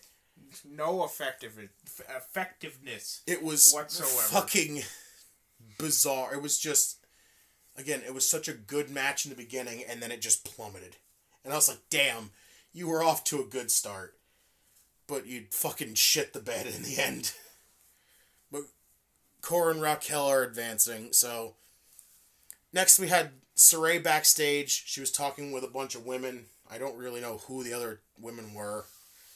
But gets cut off by Tiffany Stratton. Saray she was talking to them. She gets in there. She called because Saray was wearing her grandma's brooch. Tiffany called it tacky and said she had a better one. Saray wasn't interested in it, so Tiffany just threw her into the fucking loading dock gate, and then people intervene, and then she walked off. And I'm like, really? This is going to be a feud now? Tiffany's going after Saray because, well, my brooch is prettier. Whoa.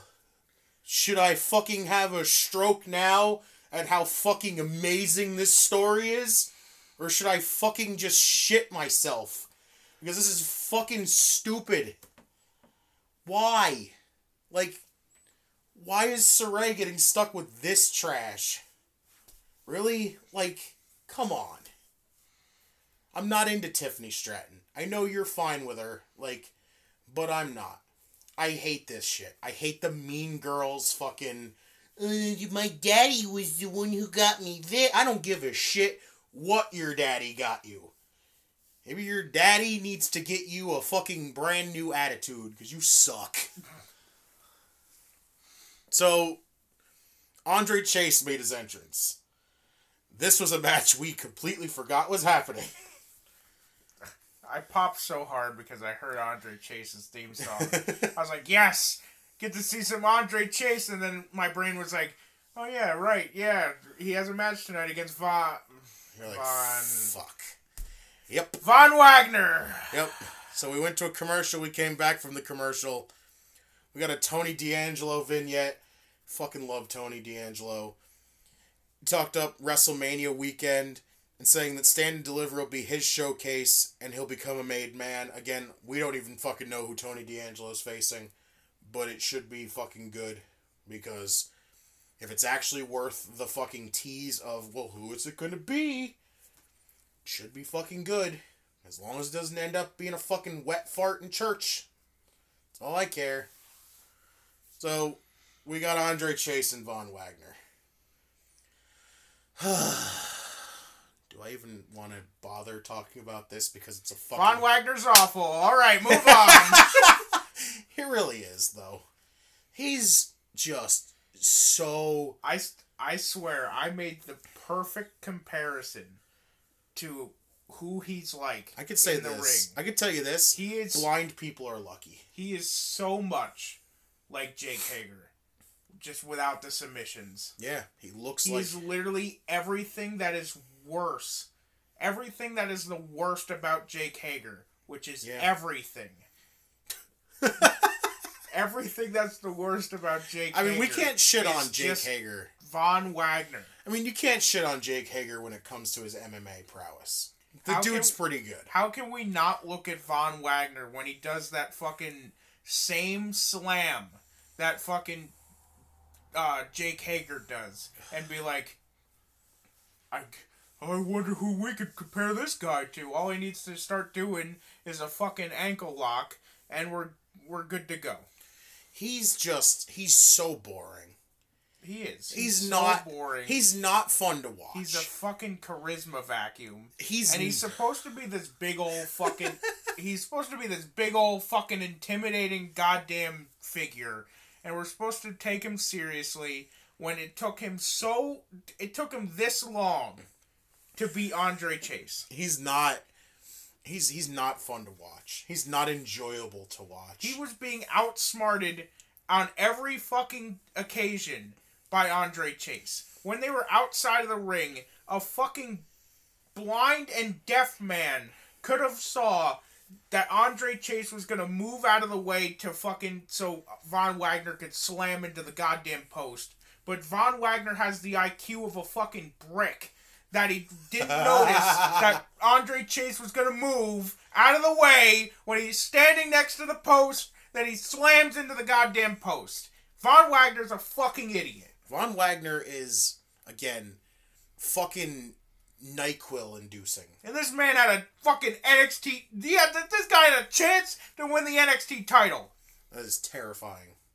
Like, I will say this. His time in that NXT title match wasn't awful. But I watch him nowadays, and the fact that he's a fucking charisma vacuum doesn't help for shit. You see just how fucking boring and bland he is. He is just a tall guy that can literally fucking put anybody to sleep. You want to fucking, if you want sleep, if you haven't slept in days and you want sleep, watch Von Wagner wrestle. You'll sleep like a fucking rock. Von Wagner is literally, all he is at this point is a meme. The only thing Von Wagner has ever done to this point is make the fucking clip of him saying "Come Tuesday." That's the best thing Von Wagner has ever done, is make a clip that has him say "Come Tuesday" in it. So of course Von Wagner got the win. Fuck Von Wagner. We got Nikita Lyons calling out Lash Legend, which we already talked about, is leading to a Lashing Out with Lash Legend segment. Can't fucking wait to not fucking enjoy this. Can't wait to take a piss during that. Right. And then we got the main event. Carmelo Hayes defending the North American title against Pete Dunne. I thought this was great. Carmelo Hayes is so fucking good, and I know you don't like his promos. I think they're fine. I think they're okay. I just think Trick Williams is not needed. He's not necessary. Carmelo Hayes doesn't need a hype man. Pete Dunne is fucking great. Again, I don't know what the fuck Pete Dunne's gonna do right now, but this was just, it was so good.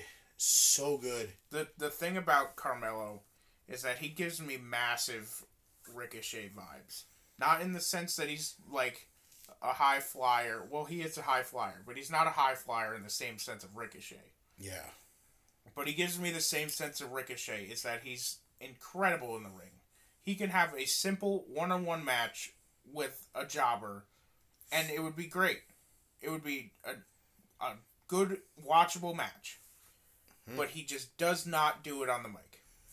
See, for me, that is. See, I think that's the one thing he has on Ricochet that makes him just a little better than Ricochet. And I love Ricochet.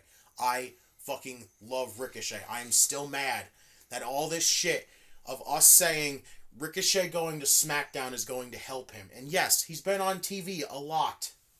But it still feels like Ricochet is doing nothing. But he's got a fucking IC title match coming up Friday, which I can't wait to see because it's him and Sami Zayn.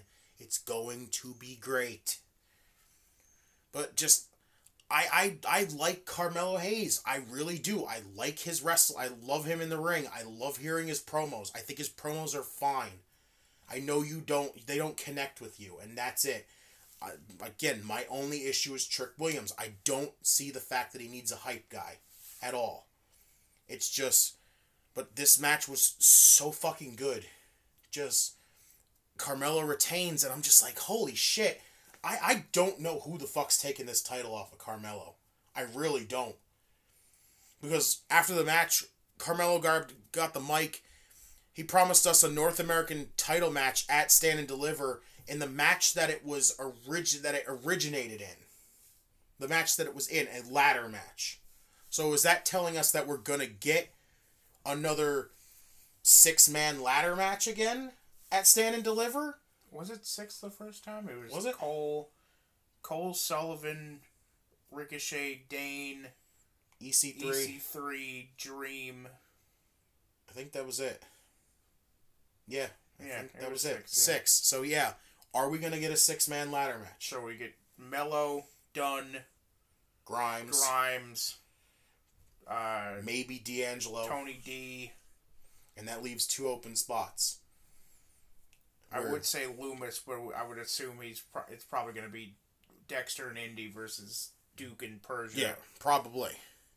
But I think it's going to, again, even if we don't know the other 2, maybe even like if Joe Gacy, even if fucking Tony D'Angelo's not in it, that leaves 3 spots of somebody that we probably haven't seen yet on TV, which is going to be worth it. Or at least not seen in this sort of capacity. Yeah, so it has the opportunity to surprise us all.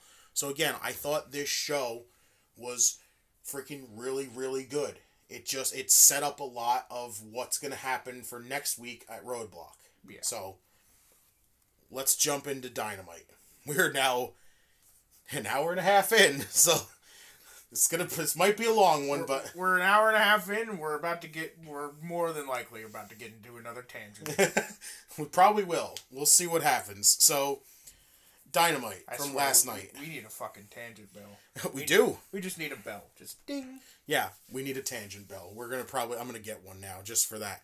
So, Dynamite from last night. So, the main talking point of the show before it even started, was Tony's huge announcement.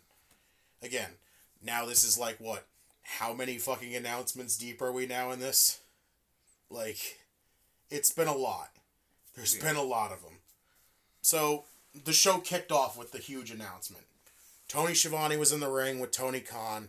Tony and Tony. Tony squared, if you want to. So they're standing in the ring. Tony gets the mic. He says he's normally the one keeping people on time, so he's going to make sure we get to the wrestling on time. In time. Tony. Tony's a fan of the show. Yes! Let's go! He thanks everybody for keeping the company going through the pandemic and says tonight is a big night and the biggest week in the history of Dynamite. He hypes up Revolution, because Revolution's this Sunday, which we'll probably do. If you want to do predictions after this, we can. Like, right on the... Since we're on Dynamite, we might as well. I don't think there's going to be any matches made for, like on Rampage. I highly doubt it. That there's going to be any matches made. We could do quick little predictions. Yeah. So, he hyped up Revolution, says when they started AEW 3 years ago, it was out in the parking lot. Right there, because they were at Daly's place. Well, 17 years before that, another company started. Ring of Honor. Because there was so many fucking assumptions on what the fuck the big announcement was. So, he says another company started at Ring of Honor. And he's been a huge fan of Ring of Honor also. So you can imagine how big of a deal it is to say that he signed the contract to purchase Ring of Honor. So Tony's big announcement is him buying Ring of Honor. This is the part we went on, so we immediately started talking about this because it's such a crazy thing to think of. With this whole ROH going, like, releasing all its talent and shutting down for them to refresh, and then we find out they got purchased. It's interesting, but it's really weird because, yes, it's Tony buying Ring of Honor. That's a big thing. Like, that's pretty big. Like, he just bought Ring of Honor. But it's fucking weird because, again, we didn't know what the fuck he's getting out of this situation until we saw his tweet where he had what he got out of it. He got the video library and all this other stuff, like... all the assets. Yeah, the assets and all this other stuff and, like, production stuff and all that. And I'm like, yeah, but he bought Ring of Honor, but he technically didn't get the thing that would mostly be important if you bought a company. And which that was... the talent. Yeah, that was the roster. There's nobody in the roster. So, in all technicalities... Yes, Ring of Honor's been around forever, but due to the fact that they're kind of refreshing, it's kind of like a new company all over again. Because they're going by different routes now. Like, there was all the talk that they're not going to sign talent. They're just going to bring people in on a show-to-show basis, and that was it. Which, if there's no talent, Tony didn't really get anything out of it, like, other than the freaking video library.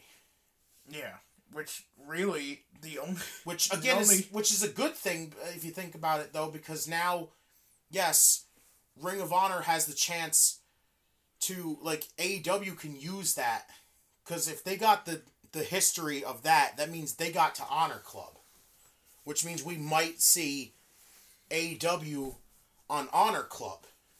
Which wouldn't be the worst thing, because I'd rather fucking pay $9.99 for Honor Club than pay $60 for a fucking pay-per-view. Yeah. Like, $9.99 a month for possibly all the fucking pay-per-views. Like, if Ring of Honor... Like, here's the thing. I hope Ring of Honor's still gonna happen. Because again, this throws a wrench in Supercard of Honor on April 1st. We're less than a month away from that. Like, how are we going to do this? Yeah, it leaves a lot of questions than it does answers. Yeah, the gist of how I seen it when we talked about it and said that he didn't get any talent with it. It's pretty much like scooping up a brand new company that hasn't signed its talent yet. Yeah, it's like putting a fucking freshly sealed box in front of you and being like, there's a lot of stuff in there. Don't you worry. There's a lot of wonders in there. I'm not going to show you what's in there, but until you do, you got to pay for it. Well, here's $2.5 million. All right, go ahead and look what's in the box. It's empty. Yeah, but there's assets in there. And there's a video library in there as well. Like, we heard all the talk that the video library was up for sale, like, before that. And we figured that, again, it's going to be tough because a lot of WWE's people are Ring of Honor people as well. Yeah. But so is AEW. AEW's, yeah. So AEW, in all technicalities, has the better luck of using past footage to build stories, unless WWE can somehow convince AEW to go, hey, we're trying to build a feud here, can we borrow some Ring of Honor footage? Like, I mean, I don't think it would be that big of a deal to contact AEW for some ROH footage. yeah. But it made the most sense for AEW to buy it because ROH owned the rights to AEW's first ever show. Yes. All In. Yeah, so the one thing is, again, does this throw a wrench in Supercard of Honor, is my question. I don't think also. it does. I think Supercard of Honor goes on as normal, but it's so weird because Supercard of Honor was probably going to be like old Ring of Honor. Now it's going to be like AEW, which is interesting because here's the thing I thought of is, does ROH suffer here? Because the fact that now, does Tony Khan really, in all technicalities, want to take on another show? He's already got Dynamite. He's already got Rampage. He's already got Dark. He's already got Dark Elevation. That's 4 shows. Now Ring of Honor. Like, I've seen a lot of people that were like, yes, because of the fact that AEW's roster's so bloated, this is a good spot to send them.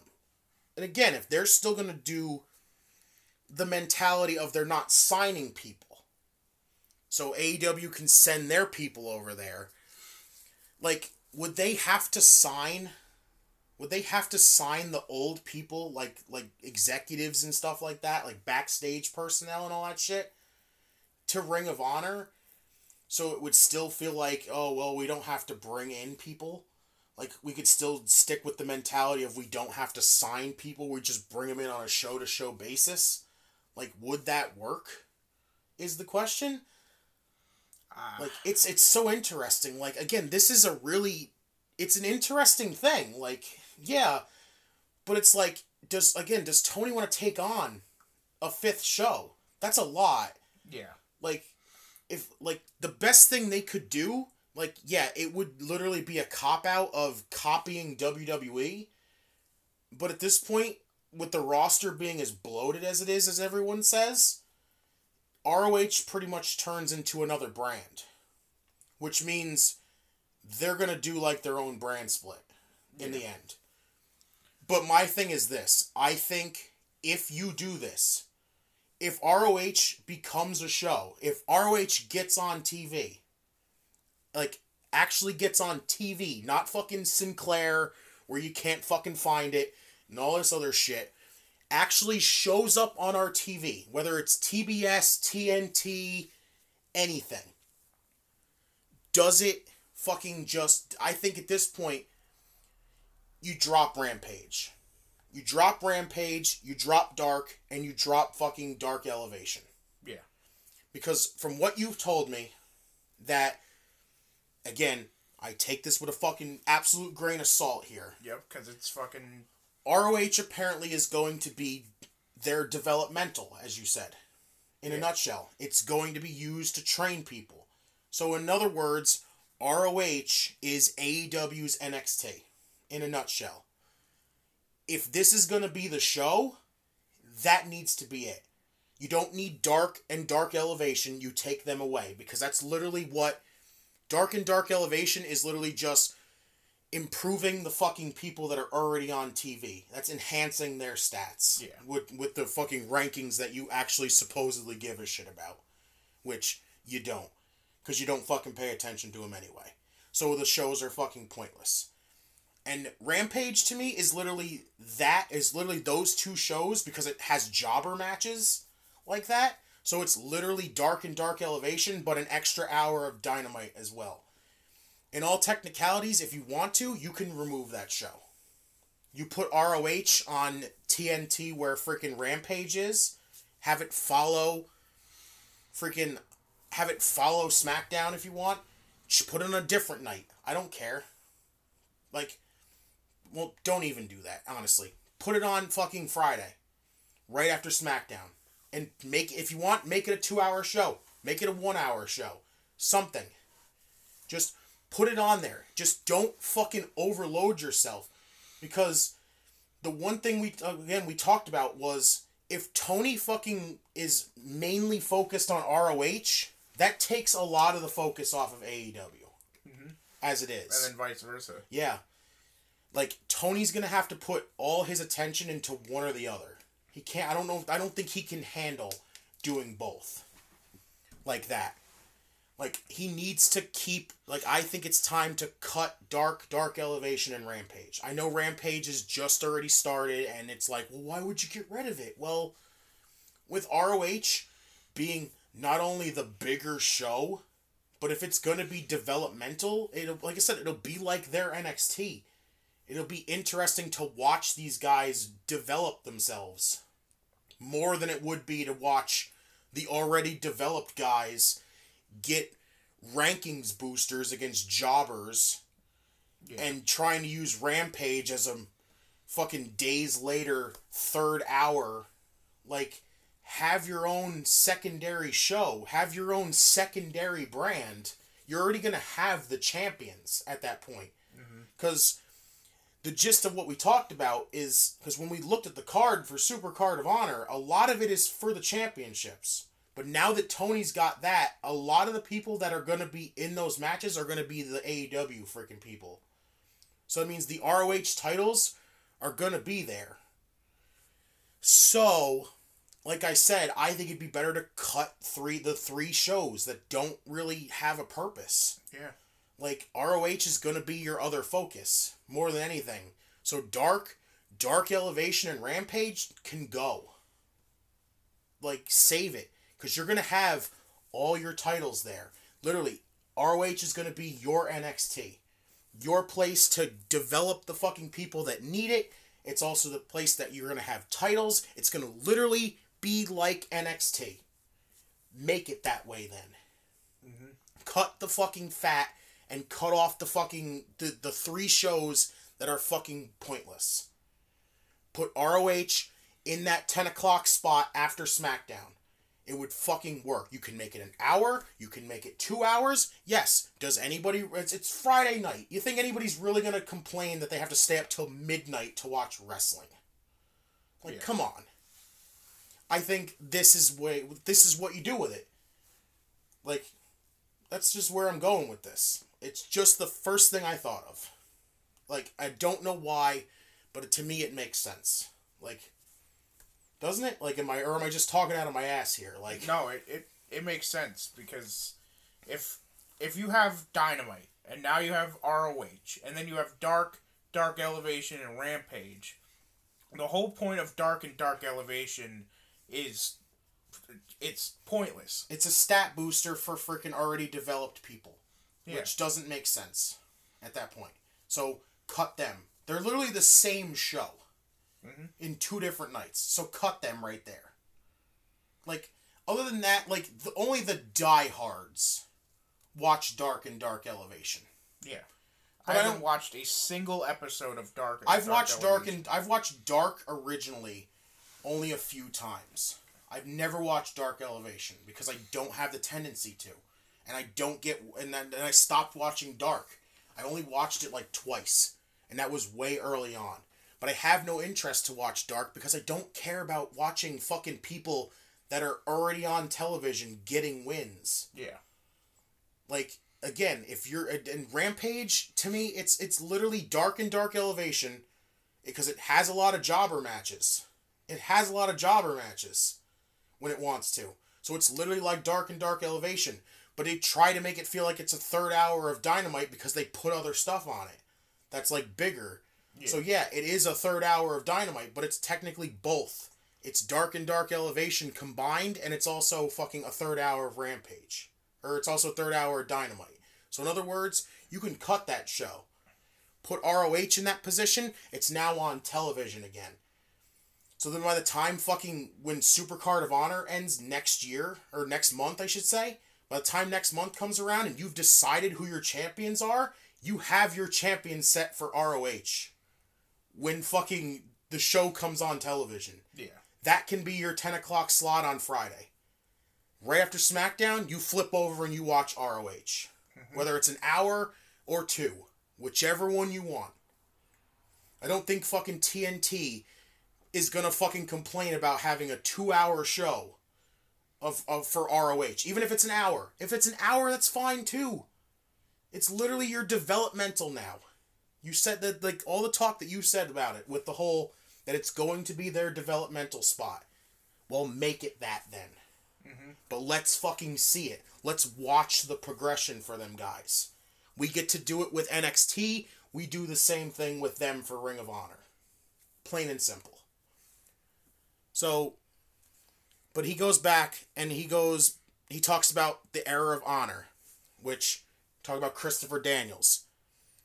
They talk about, like, the code of honor where you have to shake hands. You shake hands in the ring at the beginning of a match. You shake hands at the end of the match.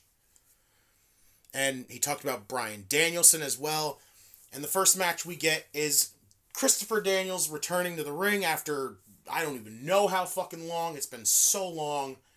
Against Bryan Danielson. We got Danielson versus Daniels, pretty much, if you wanted to say. But yep. This was great. It was really good. I don't know what it is about Christopher Daniels.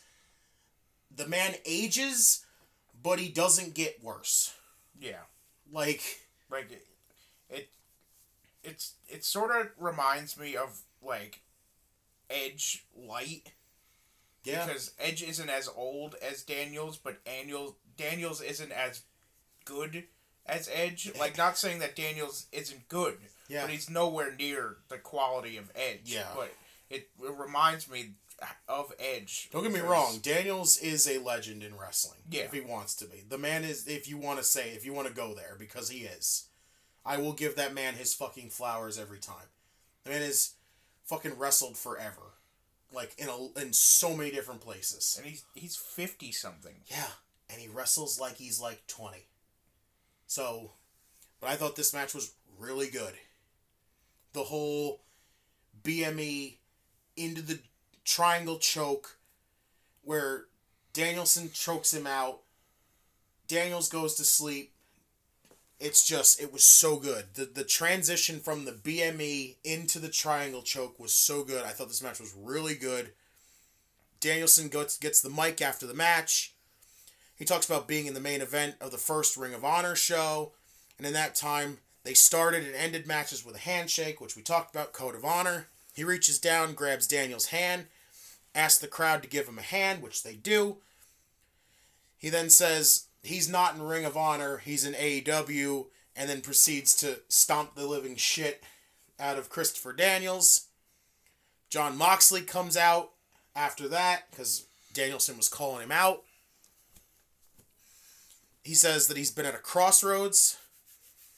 He says he's at a crossroads, and what path he takes, and says he's going to take a path through fire and bullets, and through Danielson. Because at the end of that path, he beats the American Dragon. He offers himself up for a free shot. He's sitting there telling that he wants him to hit him the entire time. He even took his jacket off. Bryan went to go hit him, and then he just left and walked away. So, again, it's Danielson versus Moxley. Yes, we saw Daniel Bryan versus Dean Ambrose in WWE. We've seen it before. But this is the more aggressive Jon Moxley and the American Dragon Bryan Danielson. This is the this is the more aggressive versions of both. Like, this match has a possibility to be match of the night from Revolution. Like, absolutely. I can't wait to see this. Like, I'm looking forward to this match. I think the two of them... It's going to be great. Yeah, I think the two of them will fucking tear the house down if they want. Mm-hmm. And I know that card has some matches on there that have the possibility to fucking be match of the year already. Yeah. Like, so, Sting's hanging out with Darby. Says he's not worried about Darby being in the triple threat, because there's a triple threat on, I believe it was Rampage. Yep. So, where it's Andrade, Sammy, and Darby. For the TNT title. Yep. So, he says despite the no interference stipulation, Darby says he doesn't need anybody's help, and he and Sammy Guevara are going to steal the show like they always do. So, again, we saw their match last time. It was really good, the two of them, minus the Andrade fucking interference. Their other matches together were really fucking good. So, we go to a commercial. We come back and we get the Casino Battle Royale. Now, before we go into this... Yes. I thought the Casino Battle Royales, no matter if it was tag team, or singles, or women's, men's, doesn't matter. Was the suit thing, right? I thought it was the suits. Yes. Thought so too. So why did they do like a fucking tag team Royal Rumble? Yeah. This isn't Casino. This is literally, in a nutshell, the same match as last week. But with a countdown. Yeah, but with entrance instead of it being every person in the ring at once. It's pretty much what it was. But it's not a casino. Exactly. False advertisement. If I ever saw it, it was false advertised. So, the first two were... It was FTR. Yep, FTR started in the ring. You're right. And then we hear Top Flight music. So I'm like, who's Dante teaming with? I was like, oh, is it Dante and Matt Sydal? Yeah, I thought it was Dante. It could have been Dante and Matt Sydal. It could have been Dante and Lee Moriarty. Whichever one it was going to be. But out pops his brother Darius, who's back. Hallelujah, Top Flight is back. Finally. Listen, I had no issue with Dante Martin as a single star. But my God, did I miss him and his brother as a tag team. He looked, as much as he was great in the singles role, he looked lost without his brother. He's been lost. He had no idea what to do. He had no idea what he was doing. He was just floating around making friends, basically, because he didn't have his brother for an entire year. Other than the occasional random one-on-one matches, the only thing Dante did by himself was the Team Taz stuff. Yeah. And that was it. Like, I felt bad, because I'm like, man, he needs his brother to come back. He needs his brother to come back. Like, it's not... Again, Dante's fucking great. I think he's really good. Like, he was doing really well for a solo run. Like, it just wasn't anything to fucking, like, set off fucking fireworks in celebration. Like, it wasn't that big of a run. It was a good one because he looked really good all the time. But now that he's back with his brother, thank God. Like, and this is my first time seeing them together. I didn't see Top Flight as a tag team. Yeah. I only saw Dante. Yeah. The first time I saw Dante Martin was his match against Kenny. Against Kenny Omega. I was like, and then you told me that he's part of a tag team with his brother. I was like, okay, so where the fuck is Darius? You're like, oh, he's been injured. And I'm like, oh, okay. And then we just keep wondering when the fuck is Darius gonna come back? Like, I get that they said it was an ACL injury. And I know ACL injuries because I'm a basketball fan. And ACL injuries are fucking, like, season ending. Yes. You're out for a year plus. I know how long fucking ACL So injuries Darius takes was to out. heal. So Darius was out for a long But time. it felt like so fucking long. He was out for a long time. Like a really long time.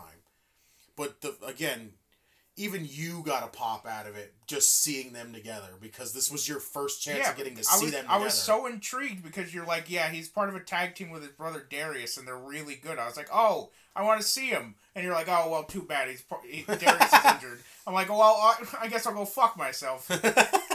Yeah, but from what you saw of them, what's your take on Top Flight? They're fucking great. I love Top Flight, and I wanted them to win this match so bad.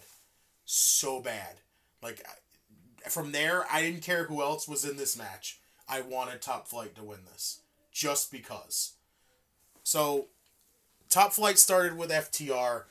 I liked the interaction between the two of them. Good way to start it off.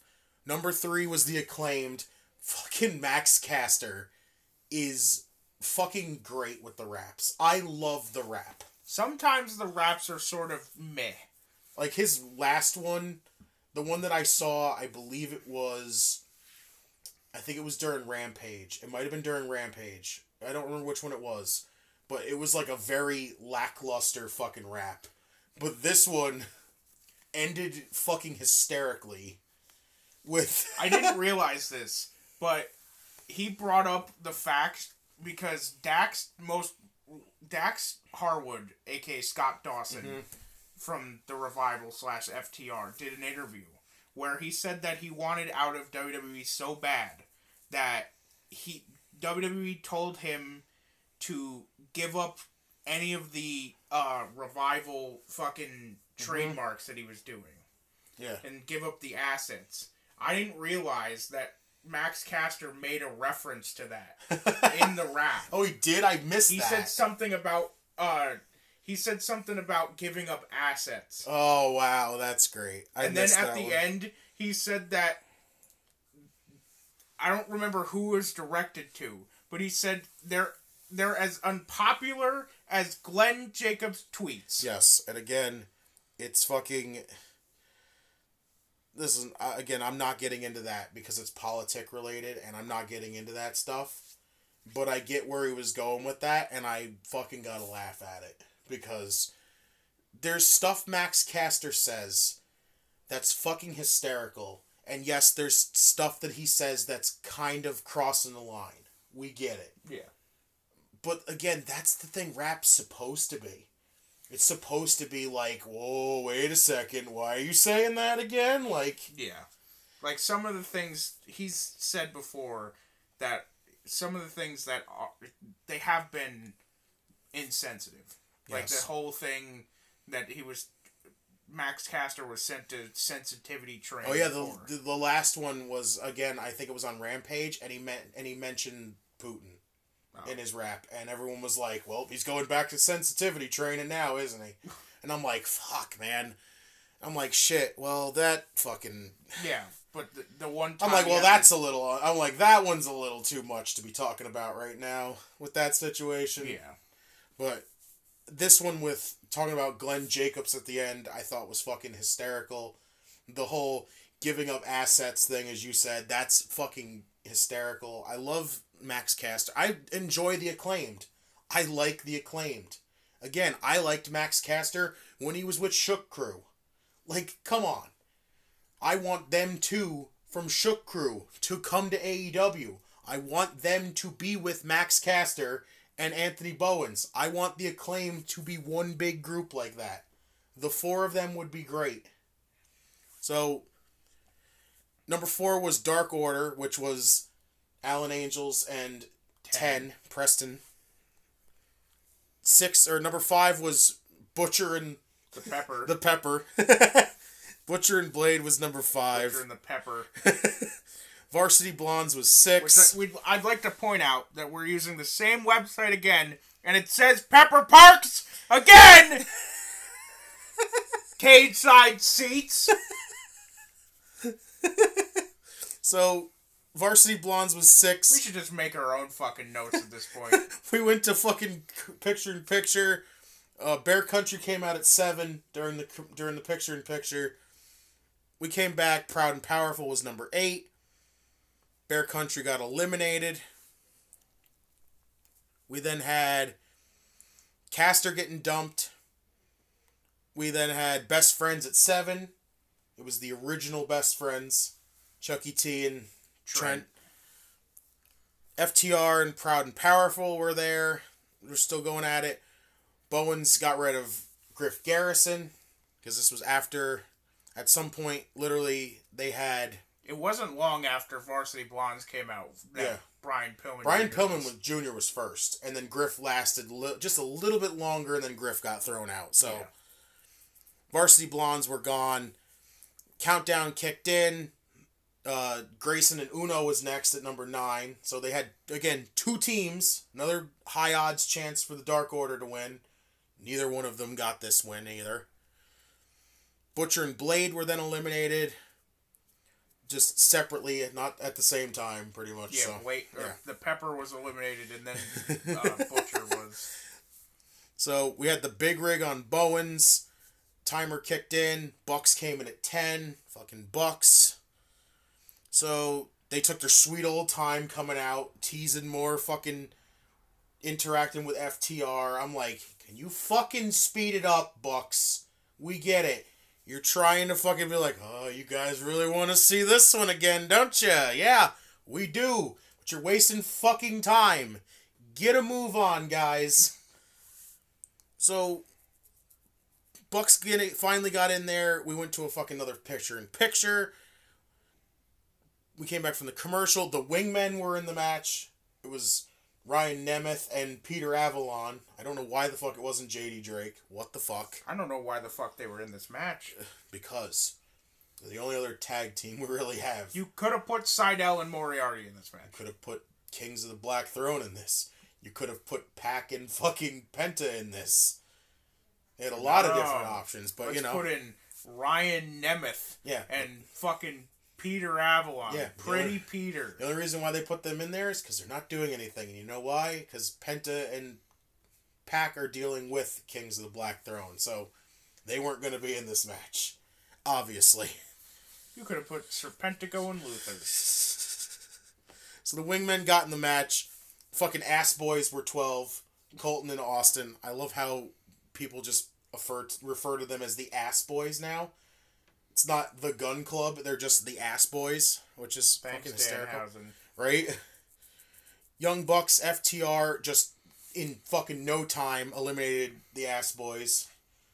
They were fucking a waste. They were literally in the ring for about 2.5 seconds and got thrown out. It felt like nothing.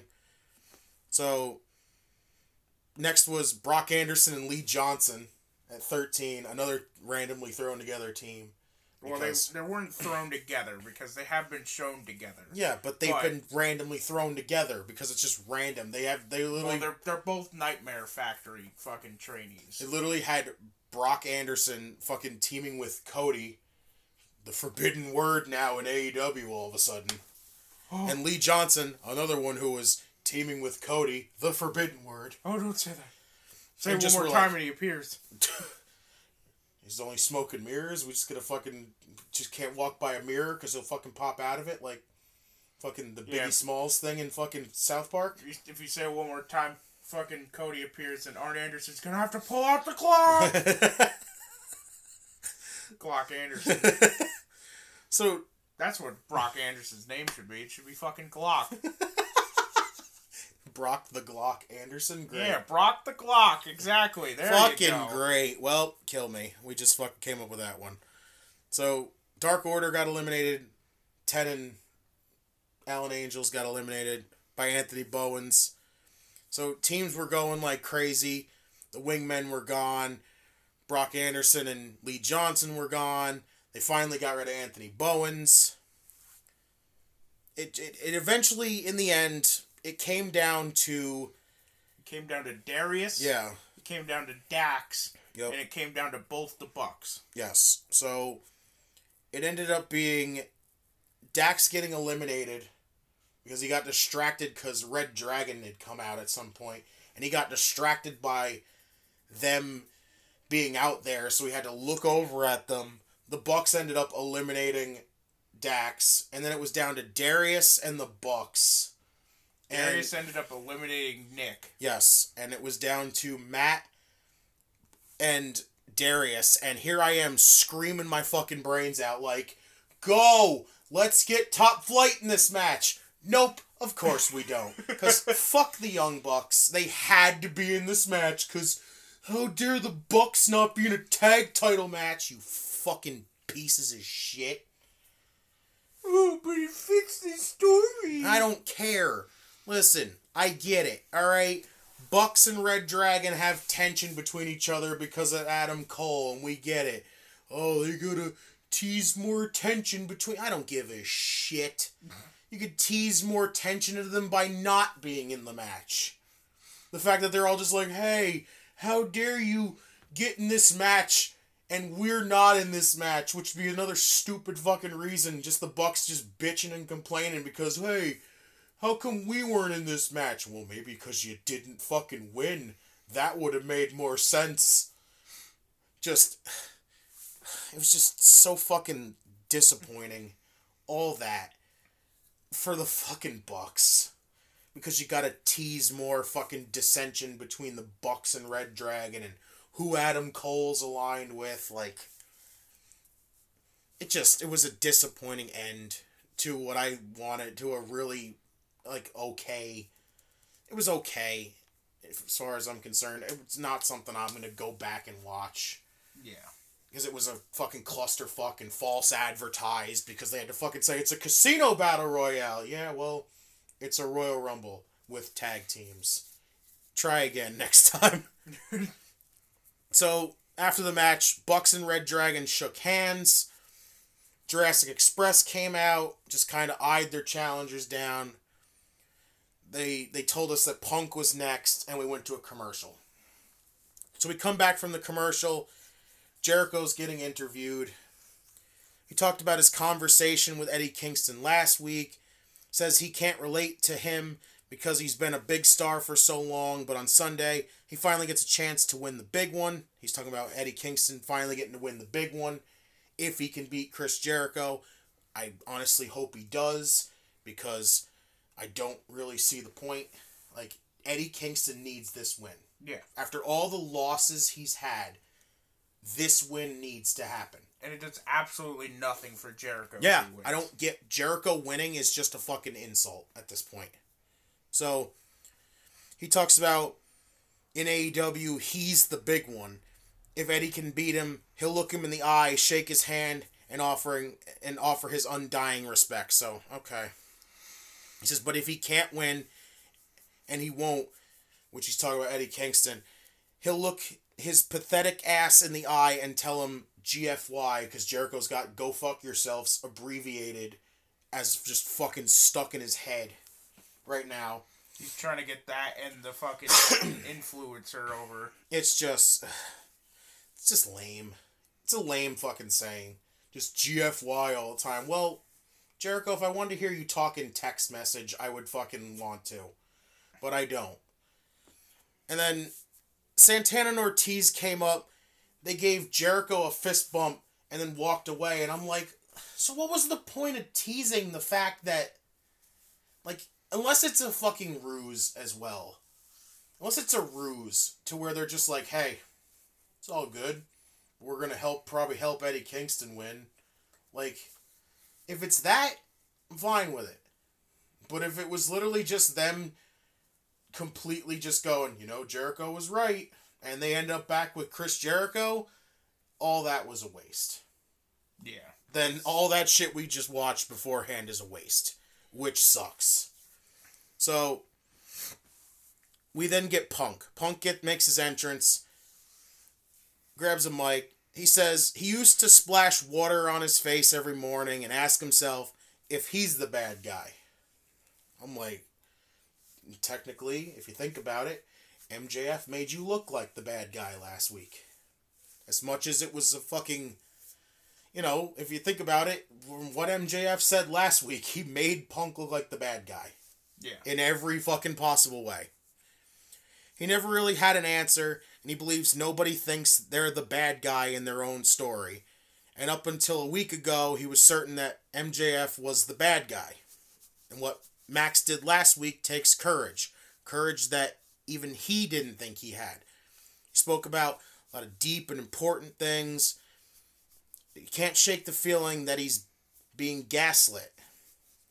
He wants to make it very clear. He doesn't think MJF's lying, and he thinks those things happened, but his questions lie in how sincere MJF was. Thing he doesn't really know if it matters, pretty much. There's a famous picture of him with Stone Cold on the internet, and after much lesser men framed Austin as someone who took his ball and went home. He didn't lash out and do terrible things. In the time since he's been in AEW, he's seen MJF knock Dean Malenko, suffering from Parkinson's, seen him bury the late, great Brian Pillman in his own hometown, which that was a fucking, to me, was honestly pretty uncomfortable, in my opinion. The Brian Pillman stuff, as much as everyone's like, it's just MJF being MJF. Yeah, but I'm sorry. That was a little too much, in my opinion. That was fucked up. That we went that route with that. So, he had to sit back and listen to Max say awful things about Darby's uncle, which, again, MJF, listen, I get he's a fucking great heel, but there's times that the stuff he says to me, as much as it's, like, edgy, and you just want to go, ooh, like, we're going there, sometimes you sit and look at it and go, that's a little uncomfortable, we're going that route. Like, I don't like that. That's a little iffy. Like, so, it says, is he really to blame for all the horrible things? Like, he's asking the question, Punk's asking, is he the reason why that MJF does these things? He goes, is he Dr. Frankenstein and MJF's the monster? He doesn't think so, but nothing he can say will have as much impact as something he can do. And he needs to do that to MJF's face. He wants to have a conversation with him right now. So MJF makes his entrance, gets in the ring. Punk admits he's done horrible things and says he used to be just like MJF, full of hate. He poured alcohol down an alcoholic's throat. I cannot remember what that one was. Yeah, neither could I. At all. We assumed it was probably an early ROH thing. Yeah, or something. I could not remember what it was at all. Covered a legendary wrestler in his beloved manager's ashes, The Undertaker. Mocked a wrestler's addiction until he lost his job because of it. I asked you what that one was. That was Jeff Hardy. That was Jeff Hardy's. That was in their world title feud. And all that hate is going to burn him up. So somewhere out there now, there's a kid that's looking up to MJF the same way he looked up to Punk. And he might be wrong, but he got up this morning and splashed water on his face and asked if he was the good guy. And finally had an answer. He sure is trying. He offers MJF a handshake. MJF just puts the hand down and gives him a hug. And I'm like, again, I said it last week, I'm like, he's doing a good job. It's working. It's working. MJF hugged him. Punk hugged him back. Standing there just kind of just enjoying the moment. And as soon as MJF gets off the hug, Punk just stands there, stares at him, and MJF just hauls off and kicks him square in the dick. I fucking said that it was a ruse, and I fucking knew it was a ruse.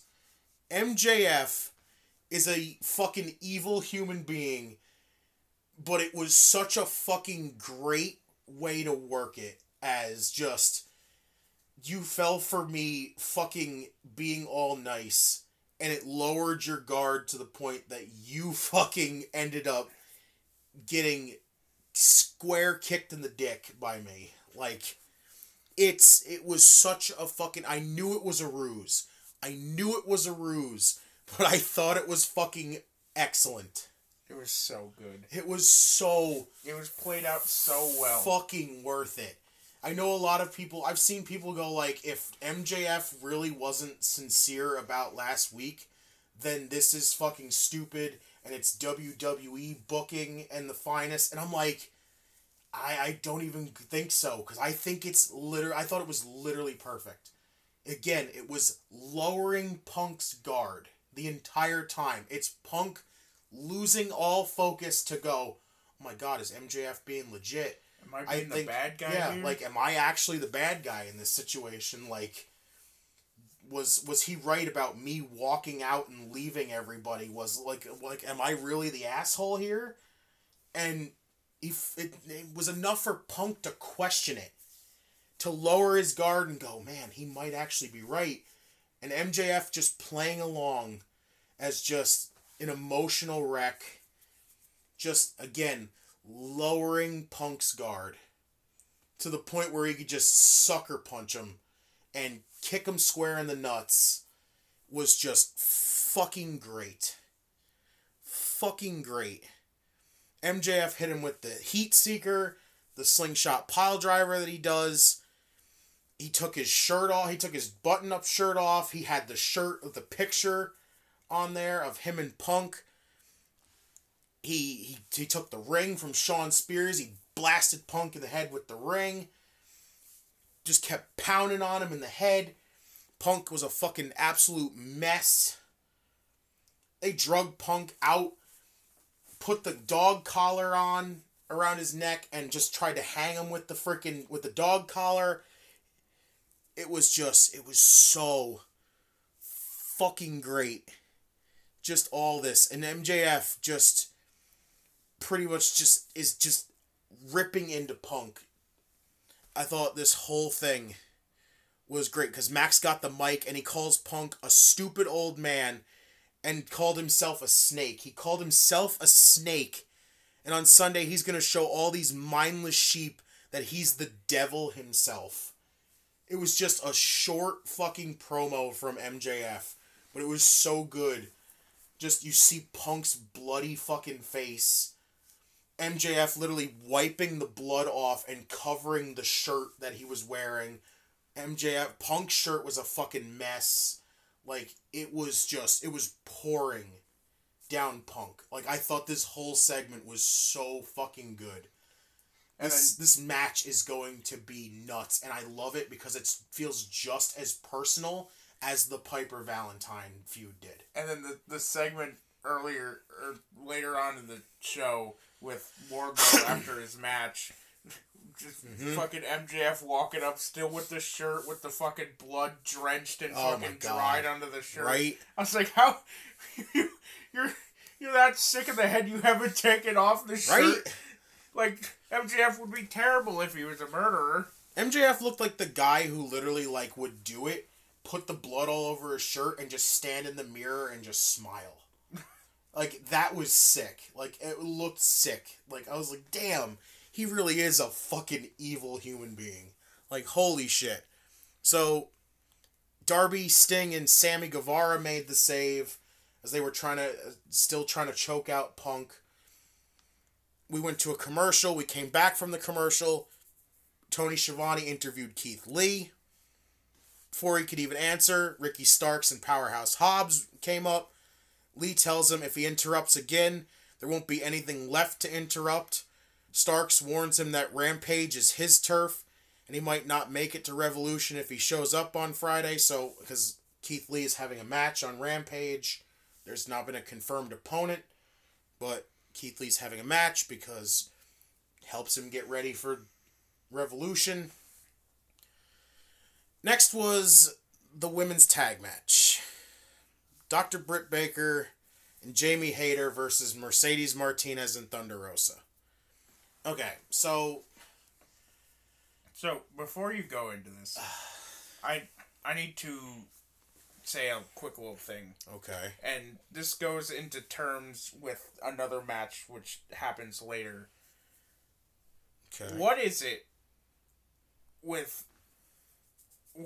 within AEW that makes you think that putting Thunder Rosa and Britt Baker in the same match without keeping them apart makes us more interested in the match at Revolution.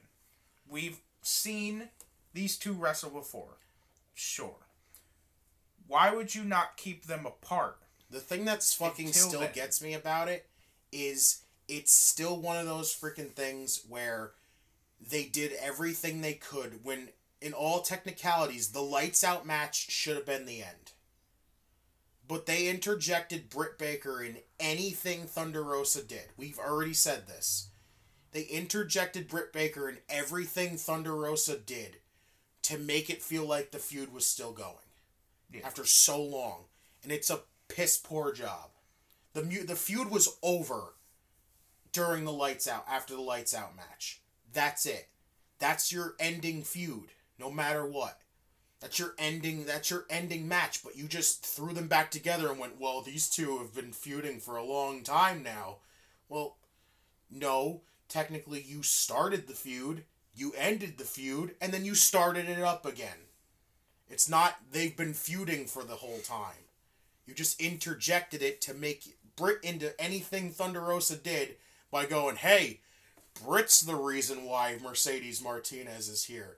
Britt was the reason why Thunder Rosa had this interaction with somebody. Like, it was any way possible to make that feud feel like it was still going. But the point I'm making is like, no matter how the build is, you would think they would try to make these two not interact before the match that is literally 4 days or 3 days before they have another 4 days. From the day we're recording this, since it's Thursday, it's 3 days. Yeah. But for Wednesday, it would be 4 days before they have another match together. Yeah. It's just... Why would you have them wrestle each other in a tag match 4 days before they wrestle each other again on pay-per-view? Yes, that's the thing. That is literally WWE level stuff. Yes.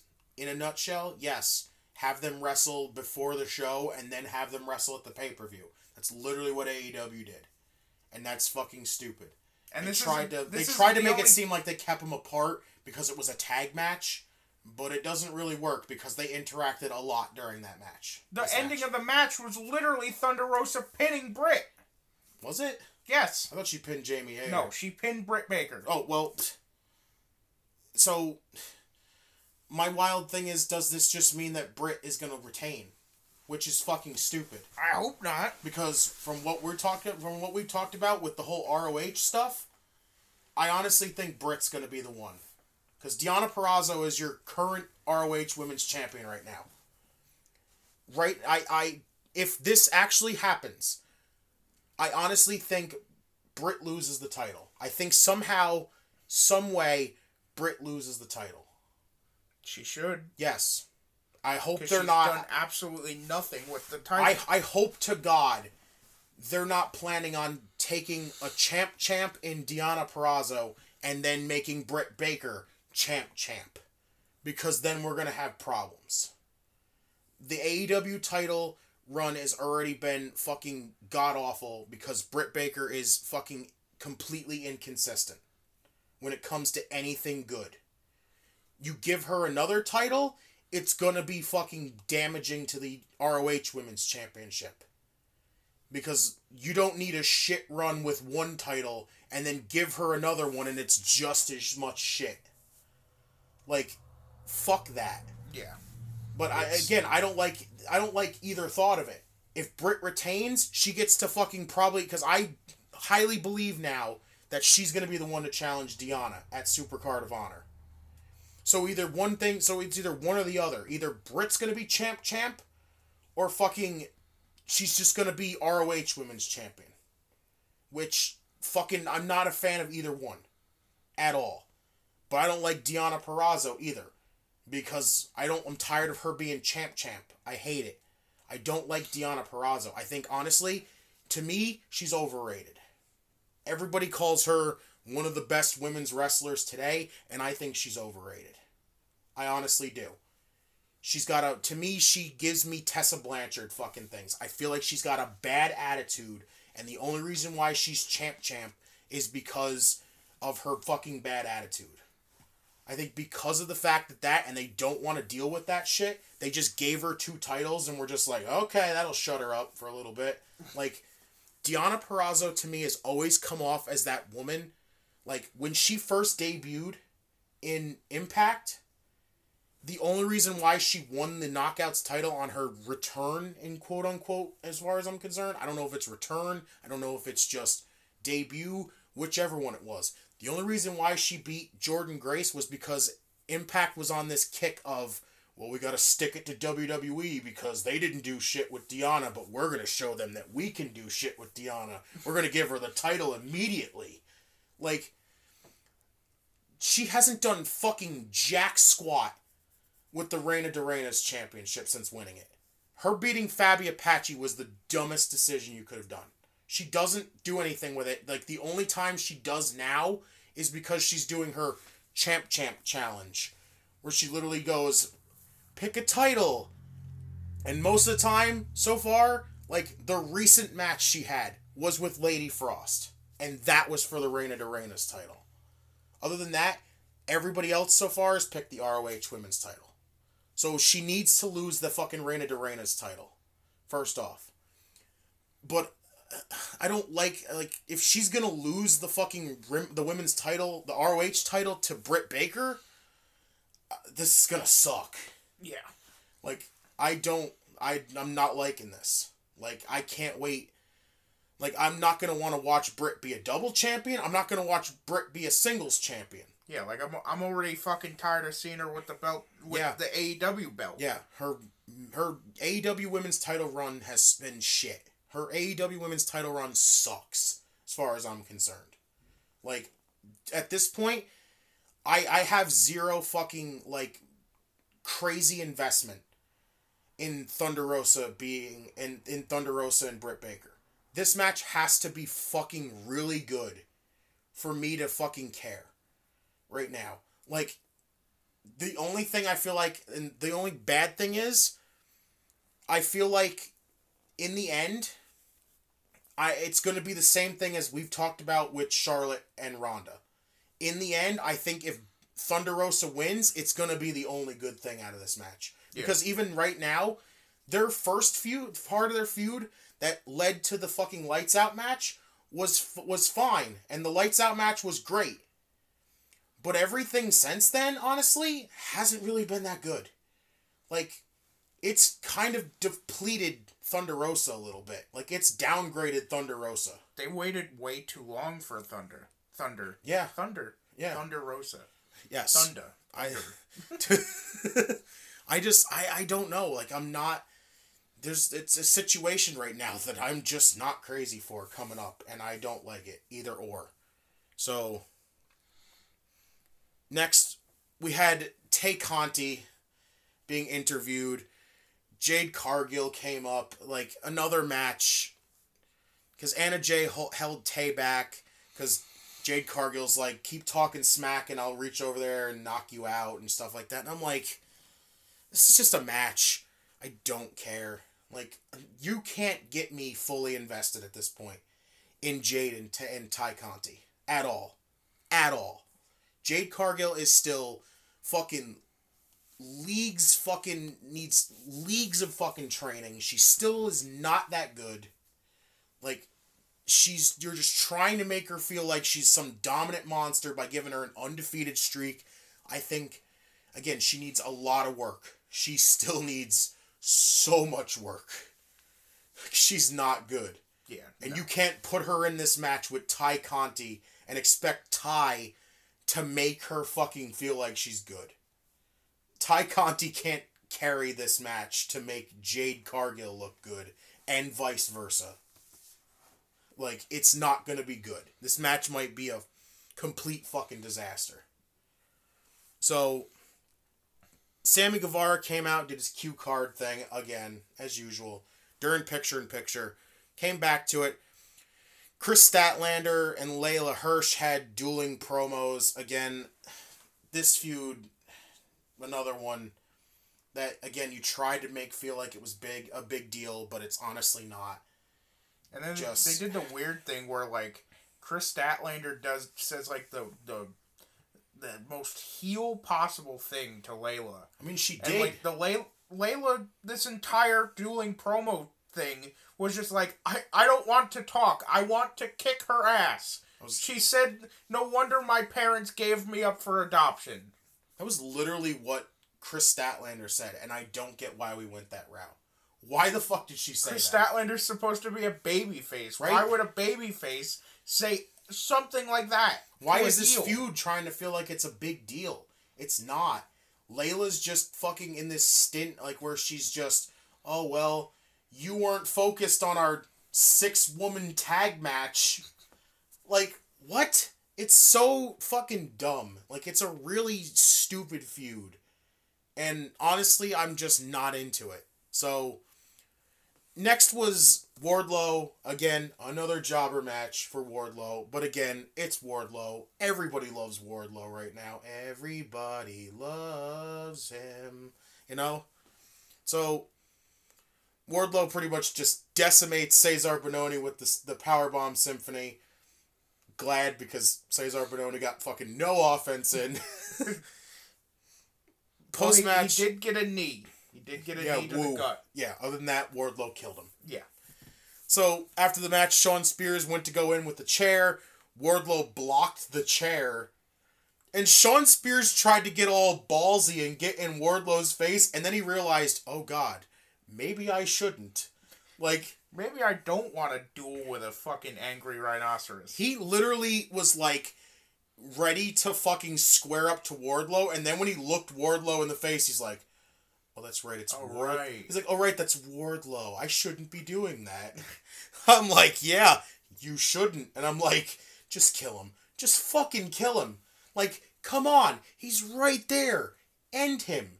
Just pick him up, powerbomb him over the top, right on the ramp. Just fucking fling him. Fucking huck him. Come on. Just done. That's it. Huck him out of goddamn Daly's place. Right? Just gone. That's it. Send him to the fucking stratosphere. Right? Like, my god. So, commentary was talking about Rampage and Revolution. We went to a commercial. We came back. Malachi Black, his normal freaking cryptic promos, again, talked about giving Pentagon new sight and new levels of violence. Brody King joined in to say that they represent the parts of the human condition that society has shunned. Buddy Matthews says they don't cast judgment. They seek the truth. They're the house, and the house always wins. Again, I love just listening to these guys talk. It's just the dark, cryptic promo and all this stuff, and everyone's like, okay. And I'm like, yeah, I fucking have no issue with this. Malachi Black can talk any fucking thing he wants, and I'll just sit back and listen. Because I love Malachi Black. He could say anything. I wouldn't understand a single word what he just said because he uses big words, and I'd be like, that was dope. Yeah. That was fucking awesome. I love Malachi Black, and I love the House of Black. The three of them right now is probably my favorite faction right now. And I hope that they don't fucking screw this up.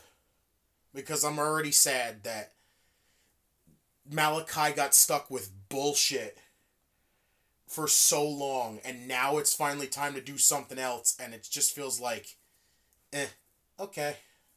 Like, it's interesting, though. Don't get me wrong. If it's gonna lead to Phoenix coming back, we're gonna get Dark Phoenix, and we're gonna get a 6-person tag match.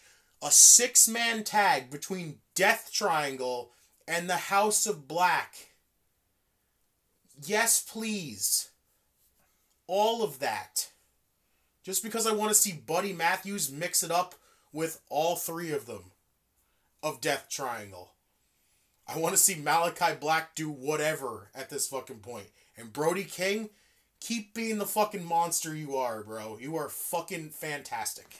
So, Wardlow and Shawn Spears were interviewed backstage. Spears begs off and calls MJF over because MJF says he's got some good news. He says he told Wardlow if he wins the Face of the Revolution ladder match and then wins the TNT title, he'll let him keep the title, but he won't win anyway, he said. And Wardlow immediately He finally snapped back at him. Yes. Just MJF just set him off then. Wardlow says that's because he's busy making sure Max wins. That was the thing that MJF just was like, oh, wait a second. So he backed up, came over to Wardlow, and slapped him in the fucking face. Right there. We both just were like, just do it, Wardlow. Just fucking do it. Don't just stand there and look at him. Fucking murder. Mayhem. You are Mr. Mayhem for a reason. Rip his fucking Cause throat that, out. right? Cause what your name is. Mr. Mayhem. Cause that shit. Tear through these guys like you're a fucking hurricane. Tear them apart. But he didn't. He reminds Wardlow, MJF told him that he doesn't work for AEW, he works for him. And if he mistakes his kindness for weakness, he'll put his family out in the street. MJF is a fucking evil person. And again, I think they're still doing a great job at just making you want to see Wardlow just rip them apart. Yeah. It's just the tension where you're just sitting there and you see MJF reach back and slap him in the face and you're like, Wardlow, don't let him just slap you in the face. Rip his arm off and slap him back with it. Something. Stop just looking at him. Kill him, like, for Christ's sake. It's just so much anticipation where you just see them just talking shit about Wardlow. Doing this, doing that, slapping him, all this other stuff. And you just see him go like, yes, do it. Just, come on. Cause some mayhem. It's like, fuck. He's not doing it. Like, when it happens, the crowd's gonna erupt. Yeah. Everyone's gonna erupt. It's going to be a fucking absolute joy to watch Wardlow just decimate the shit out of all of them. All of them. Especially Shawn Spears. Shawn Spears, FTR, MJF. It's gonna be great. It's going to be great. And then we got our main event. Adam Cole teaming with Red Dragon to face Hangman Page and Alex Reynolds and John Silver. Again, another thing of, did we really need to see champion and challenger in the same match? Again. Yeah, exactly. Again, listen, I love Adam Cole and I love Hangman Page. Do I think their match at Revolution is going to be fucking fantastic? Abso-fucking-lutely. Abso-fucking-lutely. But I kind of just wanted them to stay apart. We're this close to Revolution. Did you really need to get the two of them in the ring with each other? You could have kept teasing the match. You could have just had Red Dragon face Reynolds and Silver. And that was it. Yes, that was been a probably lackluster main event.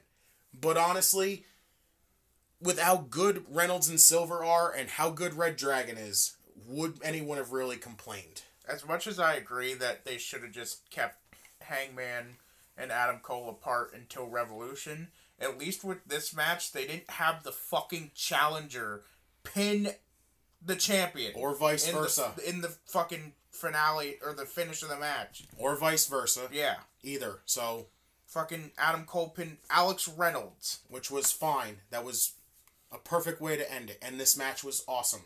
It was a really good 6-man tag to end the show. As far as I'm concerned, I thought it was. Yeah. Yeah. Because, again, Adam Cole and Hangman Page, to me, is going to be awesome. I cannot wait to see the two of them go at it. I know they've probably gone at it before, but this, to me, is my first experience of the two of them in a match. They probably went at it in ROH. They probably went at it in some other fucking place, like probably New Japan. But again, my first time seeing these two one-on-one, and I can't wait to see it. The world title match is going to be fucking fantastic. So after the match, Cole beat up Alex Reynolds some more. Page went to make the save. Red Dragon tried to take the champion out, but he fought them off. Cole went for the buckshot. He went for Cole with the buckshot. Bobby Fish kicked him in the leg, took him out there. They ended up duct taping Hangman to the ropes, and then beat up Silver and Reynolds the high-low from Red Dragon on John Silver, the Panama Sunrise on Alex Reynolds. They had the really cool shot of where Hangman tried to get out of it. He was wiggling around trying to get out of it. Cole hit him with a super kick. He was slumped over in the ropes the entire time.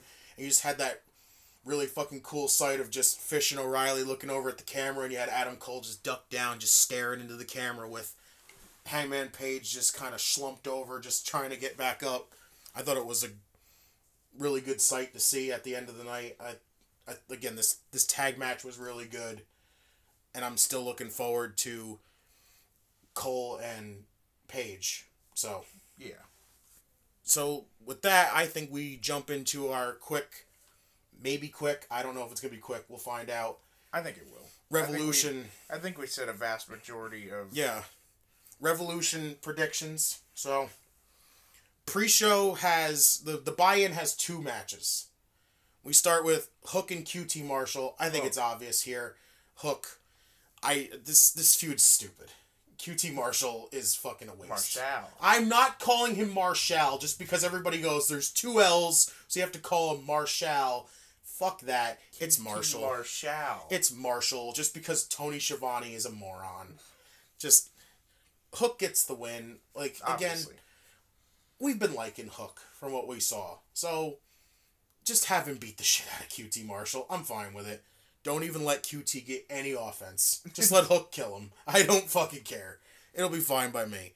And then Statlander and Layla Hirsch is the other one. I think Layla gets the win. That's a tough one. This is like, again, this feud just feels like a fucking waste. As far as I'm concerned, it still doesn't feel right, and it's fucking weird that we're trying to say Chris Statlander's the babyface, but she says this is why your parents fucking gave you up for adoption. If that isn't fucked up in every sort of way. Like, it's like Drew McIntyre calling himself a babyface, but he swings a sword around like he's trying to decapitate a fucking human being. Like, come on. I would honestly say that Statlander gets the win, so we end this. I don't really know, because even if Layla wins, again, I either way, I hope it's the end of this, because I just think this is stupid. Yeah. It's really just kind of pointless. We got Jade Cargill and Ty Conti. Honestly, I don't really care. I'm not into either one.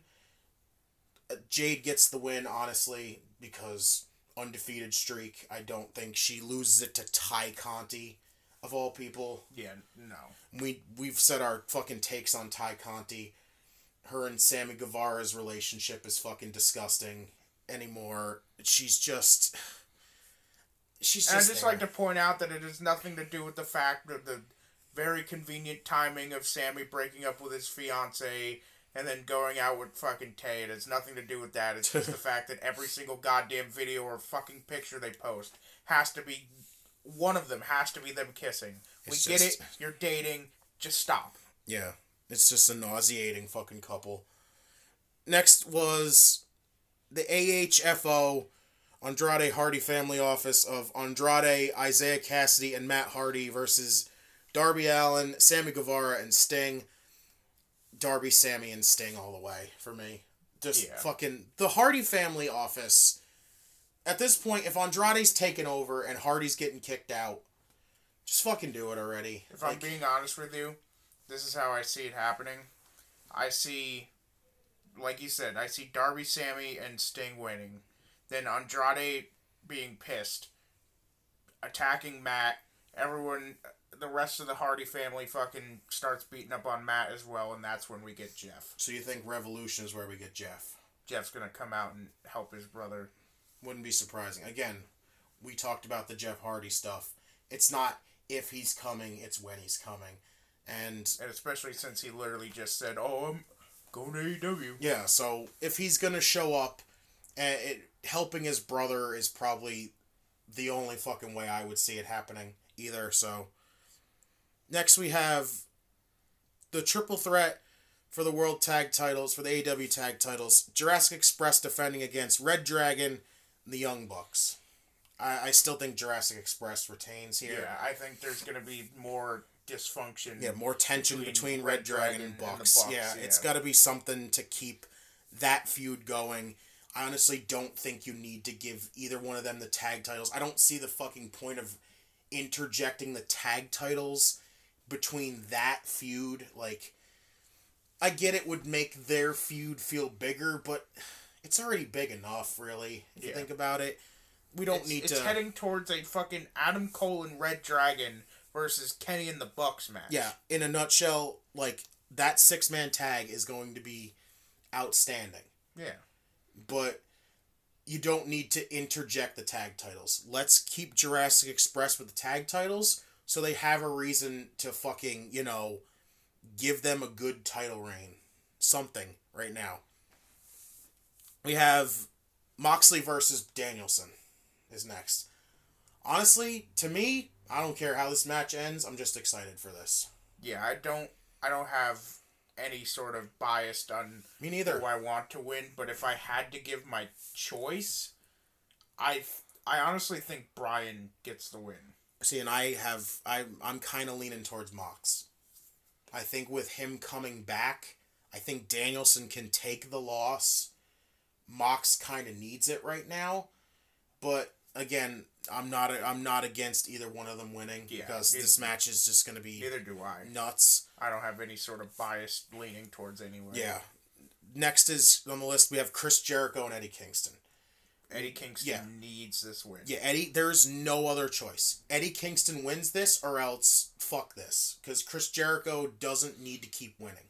There's no need. Chris Jericho's in a fucking state where he's not doing anything of fucking importance. Yeah. Just give Eddie Kingston that win where he's beaten Chris Jericho and that's it. Nothing that Jericho is doing right now is quality.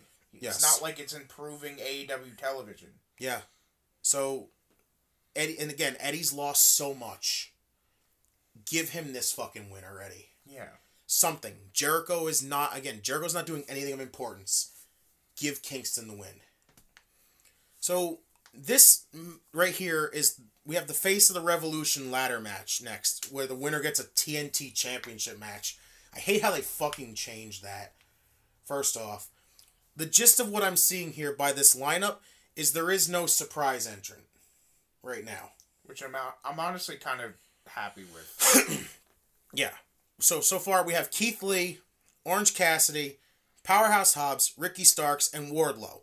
We also have Christian Cage versus Ethan Page. Boy, that is annoying to say. Trying to fucking remember to say that one. On Rampage, the winner gets added to this match. Should we take a quick... Of who's going to win that? I think Christian. Yeah, I think Christian beats Ethan. I mean, Ethan winning would be big. I think Ethan beating Christian is a big fucking deal, but I don't see the point. And don't get me wrong, I could see Ethan beating Christian. Yeah. Because it makes more sense, because all these people in this match are, like, up and coming people. Yeah, I think Ethan beating Christian makes more sense. But it also... I think Christian really needs that boost, because right now he really seems like a mascot. He seems like Jurassic Express's mascot. He's literally just being Marco Stunt, since they don't have Marco Stunt. They're just we have a bigger and more popular and legendary Marco Stunt now. Like, I hate it. I hate that Christian is just standing there. That's what I'm saying. It's fucking stupid that he came to AEW and all he ended up becoming is a mascot. Amazingly, he hasn't... Luckily, he's in AEW and he's not walking around in a fucking T-Rex costume.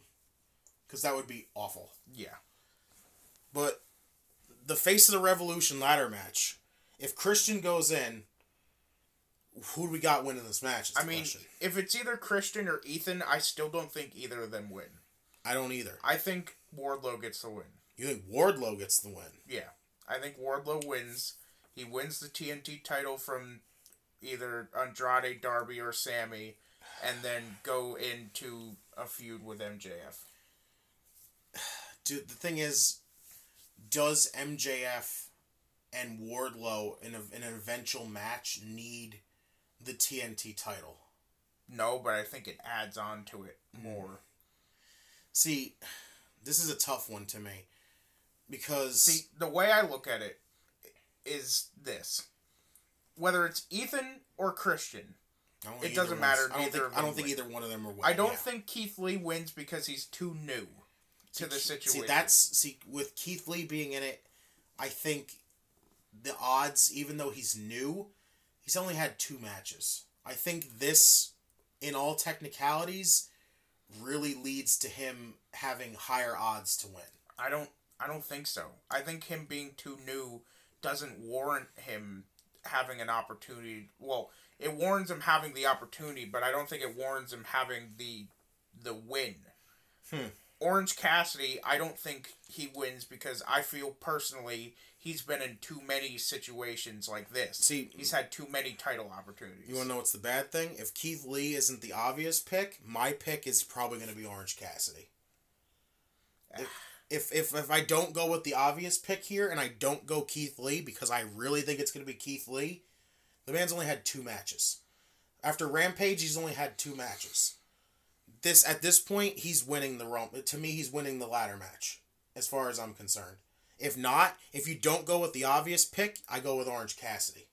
Because Powerhouse Hobbs, I don't see winning it. Yeah, as much as I wish he would win it, because that would be nice for him. I don't think Hobbs or Starks win. Yeah, and as much as I would love to see Ricky win and go win the TNT title, as much as I would love to see Powerhouse Hobbs win and win the TNT title, I just don't think they're winning, because for some reason, because with them still being associated with Team Taz, I think they're just stuck in fucking obscurity, because Team Taz is just falling downhill. It sucks.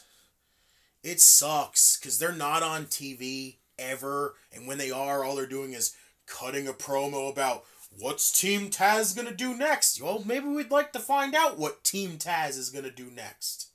You know? Like, it sucks for them. They're trapped in obscurity right now. Yeah. Like, again, Christian or Ethan Page, as much as the two of them, either one of them in the match, I don't think they're going to win either.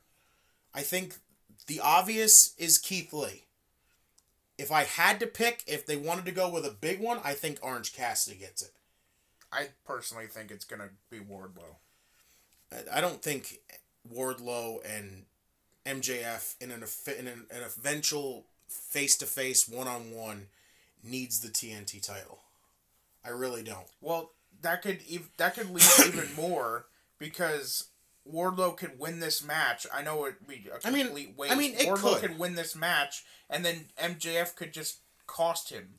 The thing is, though, how would MJF really be the guy to go, hey, I'm going to go for the TNT title? Like, I mean, if we're being realistic here, MJF says he's going for titles all the time, and he never does. I don't know. Maybe. I don't have any issue with saying Wardlow wins, because again, I'm not going to be mad if Wardlow wins. I think Wardlow winning is fucking perfect. Again, even if it does involve the TNT title with MJF, eventually that feud, when those two finally have a one-on-one, it's gonna be really fucking good. Either with or without the TNT title. But do I think it honestly needs it? I don't really know. Really. I think they either go with the obvious and Keith Lee gets the win, or we go with the random win and just give it to Orange Cassidy. So, next is the AEW Women's Title match. Britt Baker versus Thunder Rosa. Listen, I'm trying my damnedest to hope that this match is as good as their Lights Out match. Even though it's not a no DQ match. It's literally a one-on-one. I'm hoping that this match fucking exceeds my expectations. Because right now, they're low as shit. But if they can beat those expectations and this match ends up really good, I will be happy. The thing is, it doesn't matter if this match is good. It doesn't, for me, that is. It doesn't matter if this match is good, if this match is bad, if this match is awful, if this match is subpar, great, fantastic, no, because the best of all time. Thunder needs to win this. Yes, Thunder needs to win this, but again, even if Britt wins this, again, I still think we're heading down a path that I'm not going to like. For Britt. And that sucks. Like, I at this point, though, I want the title off of Britt. Yeah. This reign has been so lackluster to me. It's had, 2 matches in it that's been worth it, really? Like, and that was, one of them was a random fucking pay-per-view match with Chris Statlander, which was better than most of them. Like, the rest of it's just been nothing, really. And it sucks, because, but again, it just felt like, Britt's the golden girl for there. It was, they're trying their damnedest to put the title on her without feeling like they jumped the gun and gave her the title. And then they finally gave her the title, and it's been such a lackluster run. And it needs to end. It's been long enough. It's time for Thunder to take the title. So they think putting Britt Baker constantly in fucking backstage fucking segments where she's talking with fucking her stooge Tony Schiavone and saying the same goddamn thing every the guy who's supposed to be impartial because he's a fucking commentator, but I love Britt Baker.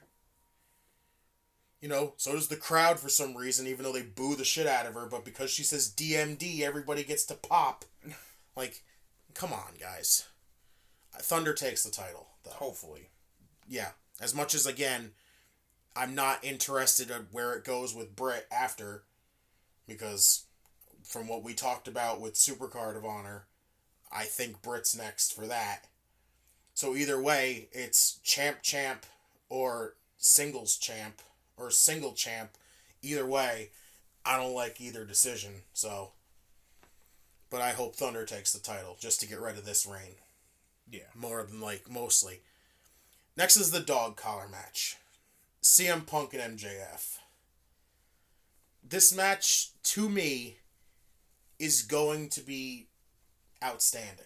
It's gonna be so bloody. For the match that we've seen when it comes to the dog collar match. We've now seen the dog collar match with 2 different people, 2 different times.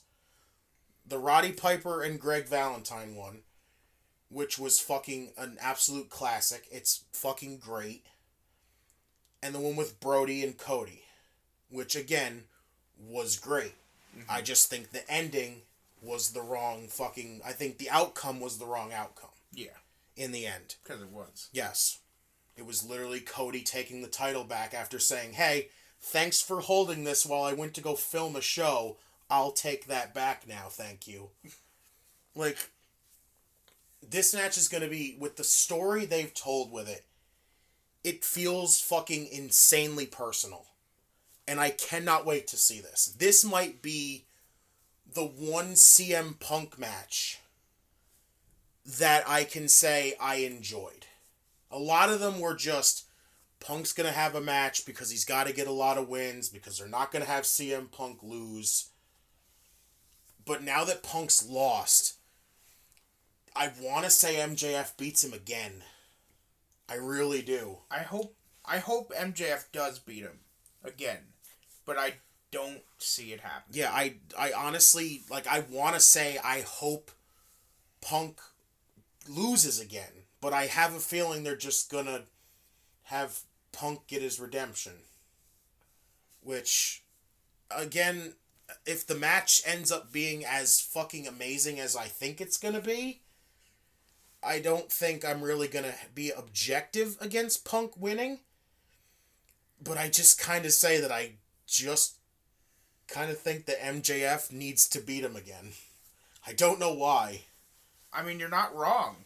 MJF beating him again MJF, in all realism, MJF hasn't won a feud since the Cody feud. Yeah, and that's a long time. It's a long time. Sure, he beat Jericho, but he didn't win the feud. Yeah. Sure, he fucking beat, he didn't even beat Moxley when he went for the fucking, AEW title. Nope, that was his first loss because he was undefeated at the time. And he lost to Mox, so that was the thing. But other than that, I honestly believe that if Punk wins this is what's going to send him to the world title. Yeah. I think this match, if Punk wins this match, this sends Punk to the world title. I do. I really think it is. I think with this match, this is the one where Punk's going to come out the week after, either the Dynamite after, or it's going to be like a couple weeks from then where he comes out and says, I beat MJF in one of the most violent matches here. I think I've earned my shot at the world title. And that's it. I mean, you're probably right. That's the thing. But I do. I really think that's what we're going to go with. And I think, like, even with MJF, I think it's the same thing. I think MJF ends up going for the world title again if he wins this.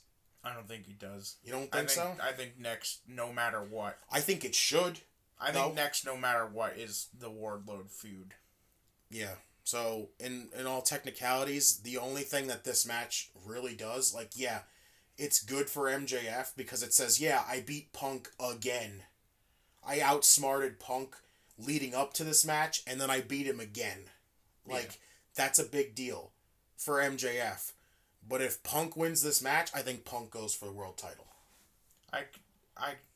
Yeah, I could see that. I think it's, again, I think it's an obvious outcome for MJF, but I actually think it's an honest, like, an easy fucking decision on what the outcome would be for Punk after this match. Mm-hmm. So, but again, I'm just going to love this match. I know it's going to be violent. I know it's going to be bloody. I know it's going to be brutal. But I can't wait to watch it. It's going to be fucking incredible, especially with the story that's been told. It's going to be worth a watch. Yeah, for sure. So, and then we have our main event. Hangman Page defending against Adam Cole. Again, like, I want to be the guy and say the obvious that Hangman Page doesn't lose the title. I really don't think he does. Yeah, I don't think he does either. I think Adam Cole takes his first loss right now in AEW, and then we just continue his match, like his build with who's he going to align with, and eventually until Kenny comes back. I really do. It's just, do I want to see Adam Cole win the title? Yes, but I don't want to see Hangman lose his title run this soon. Early. Yeah. Like, yeah, it sucks to see Adam Cole take a loss, but I think it's kind of necessary at this point. Mm-hmm. I don't think Hangman loses yet. I think Hangman goes on to Punk next. The only thing is, I think Punk might take it off of Hangman. That's the concerning one for me. Because honestly, with Punk here, the one thing I said is they're going to do their damnedest to get him to the world title as fast as fucking humanly possible. They gave him all those wins to get him near when they actually decide to fucking follow the rankings. They went with the one time, they went as many matches as possible to get Punk up the rankings, so the one time they actually look at him and go, look, CM Punk's like next in line, we gotta get him there. Like, I really think that Punk, like, if he wins the dog collar match, he's next in line for the title. And I honestly think that Hangman's reign is gonna end for Punk's expense, and that sucks. Because all that shit you did to build up Hangman to take the title off of Kenny, and I feel like it's just going to be ending to give it to CM Punk, so AEW can walk around and go, not only did we bring CM Punk back, but we made him our world champion again. And that's concerning to me. Yeah, it makes sense for sure, but it also is just not something I want to see. I mean, the current, if anyone's gonna take it off of fucking, if anyone's gonna take it off of Hangman, I don't think it should be Punk. I don't think it should be either, but I have a feeling it's going to be. Like, no matter how much I don't want it to happen, I gotta just accept the fact that Punk is going to be AEW World Champion eventually. It's gonna happen. And I've said it, like I said, it's going, I think they did everything they could to get him there as fast as possible, but they didn't want to make it completely obvious that that's where they wanted to put him. And I think that's where we're going. And that's, again, concerning because, again, I'm not on the bandwagon of Punk. I lost my fandom for CM Punk when he left and said, you know what? The business fucking can eat a dick. I don't give a shit about the business. I'm going to talk shit about it as much as possible. You pretty much went out there and said that you don't give a shit about this business, but because you got to be in a company that's shit talk the company that you fucking hate with a fucking passion, you see a company that's shit talking WWE and you're just like, well, that's an opportunity for me to come back. Now we can shit talk the E together. Like, it's literally going to end in Punk winning the world title again. Just so AEW can be that guy, just so AEW can be that one to say, we brought Punk back and we made him world champion. And Yeah. it's concerning, but I know it's coming, but I have a feeling it's coming. But do I think Revolution has a fucking strong card minus the stuff that we don't like? Yeah. For sure. A lot of the other matches, the outside of the ones that I think are just kind of blah, is a strong fucking card. Yeah, like Paige and Cole, Punk and MJF. Yep. Bryan and Mox. Yep. Even the triple threat tag team matches. Yeah. More tag than likely titles. gonna be great. The ladder match has a chance to be good. And I know that the ladder matches get fucked a lot. Like, they get a lot of shit and they're sometimes very underwhelming. But I hope this one's good. Yeah. In the end. So this is it. We're now 3 hours deep. Longest episode. Woo! Part 2, technically? No, this is our longest one. No, we already went 3 hours No, last we time. did not. Yeah, we did. I No, thought. we went like 2.5 hours. We Wow. are officially 3 hours and 11 minutes in. Well, we'll find out. Because if this is actually the longest episode, well, that might be the title of this one. We apologize. We apologize for any and all 3 hours of your time. If you have the 3 hours to spare, please. Hey, in the end, we had fun with this, right? Hell, we had fun doing this episode. Always. That's the fucking main thing about this. So, if I could sit down for 3 hours of my time and talk about AEW and NXT / WWE in general, yep, and talk about the shit that we don't like, the shit that we do like, and the fucking ridiculous shit like the pepper, I can't complain. The fucking pepper is the greatest thing ever because even Marcus loved that shit. Like, that's fucking great. I saw his tweet. Yes, and it's fucking funny because it's fucking random because you were so fucking mind blown by it. It was the best. But anyway, we did it. He will forever be known as the pepper now. I will fucking be fine with it because it's funny as fuck. So, you can follow us on Twitter at JustinTime211. Fuck, I forgot my... Shit. Alright. At Jeremy in Time 721. Alright, brain stopped working. I was like, what? The Twitter. It's the right. fucking... It's the equivalent of the SpongeBob thing where they're running around in his brain and they're Looking like... through my fucking brain files. They're like, what's next? What is he supposed to say? You said your fucking Twitter handle and all in my brain I heard was fucking dial-up noises. But anyway, follow me on Twitter, JustinTime211. Jeremy in Time 721. We will see you guys next episode. We are out of here.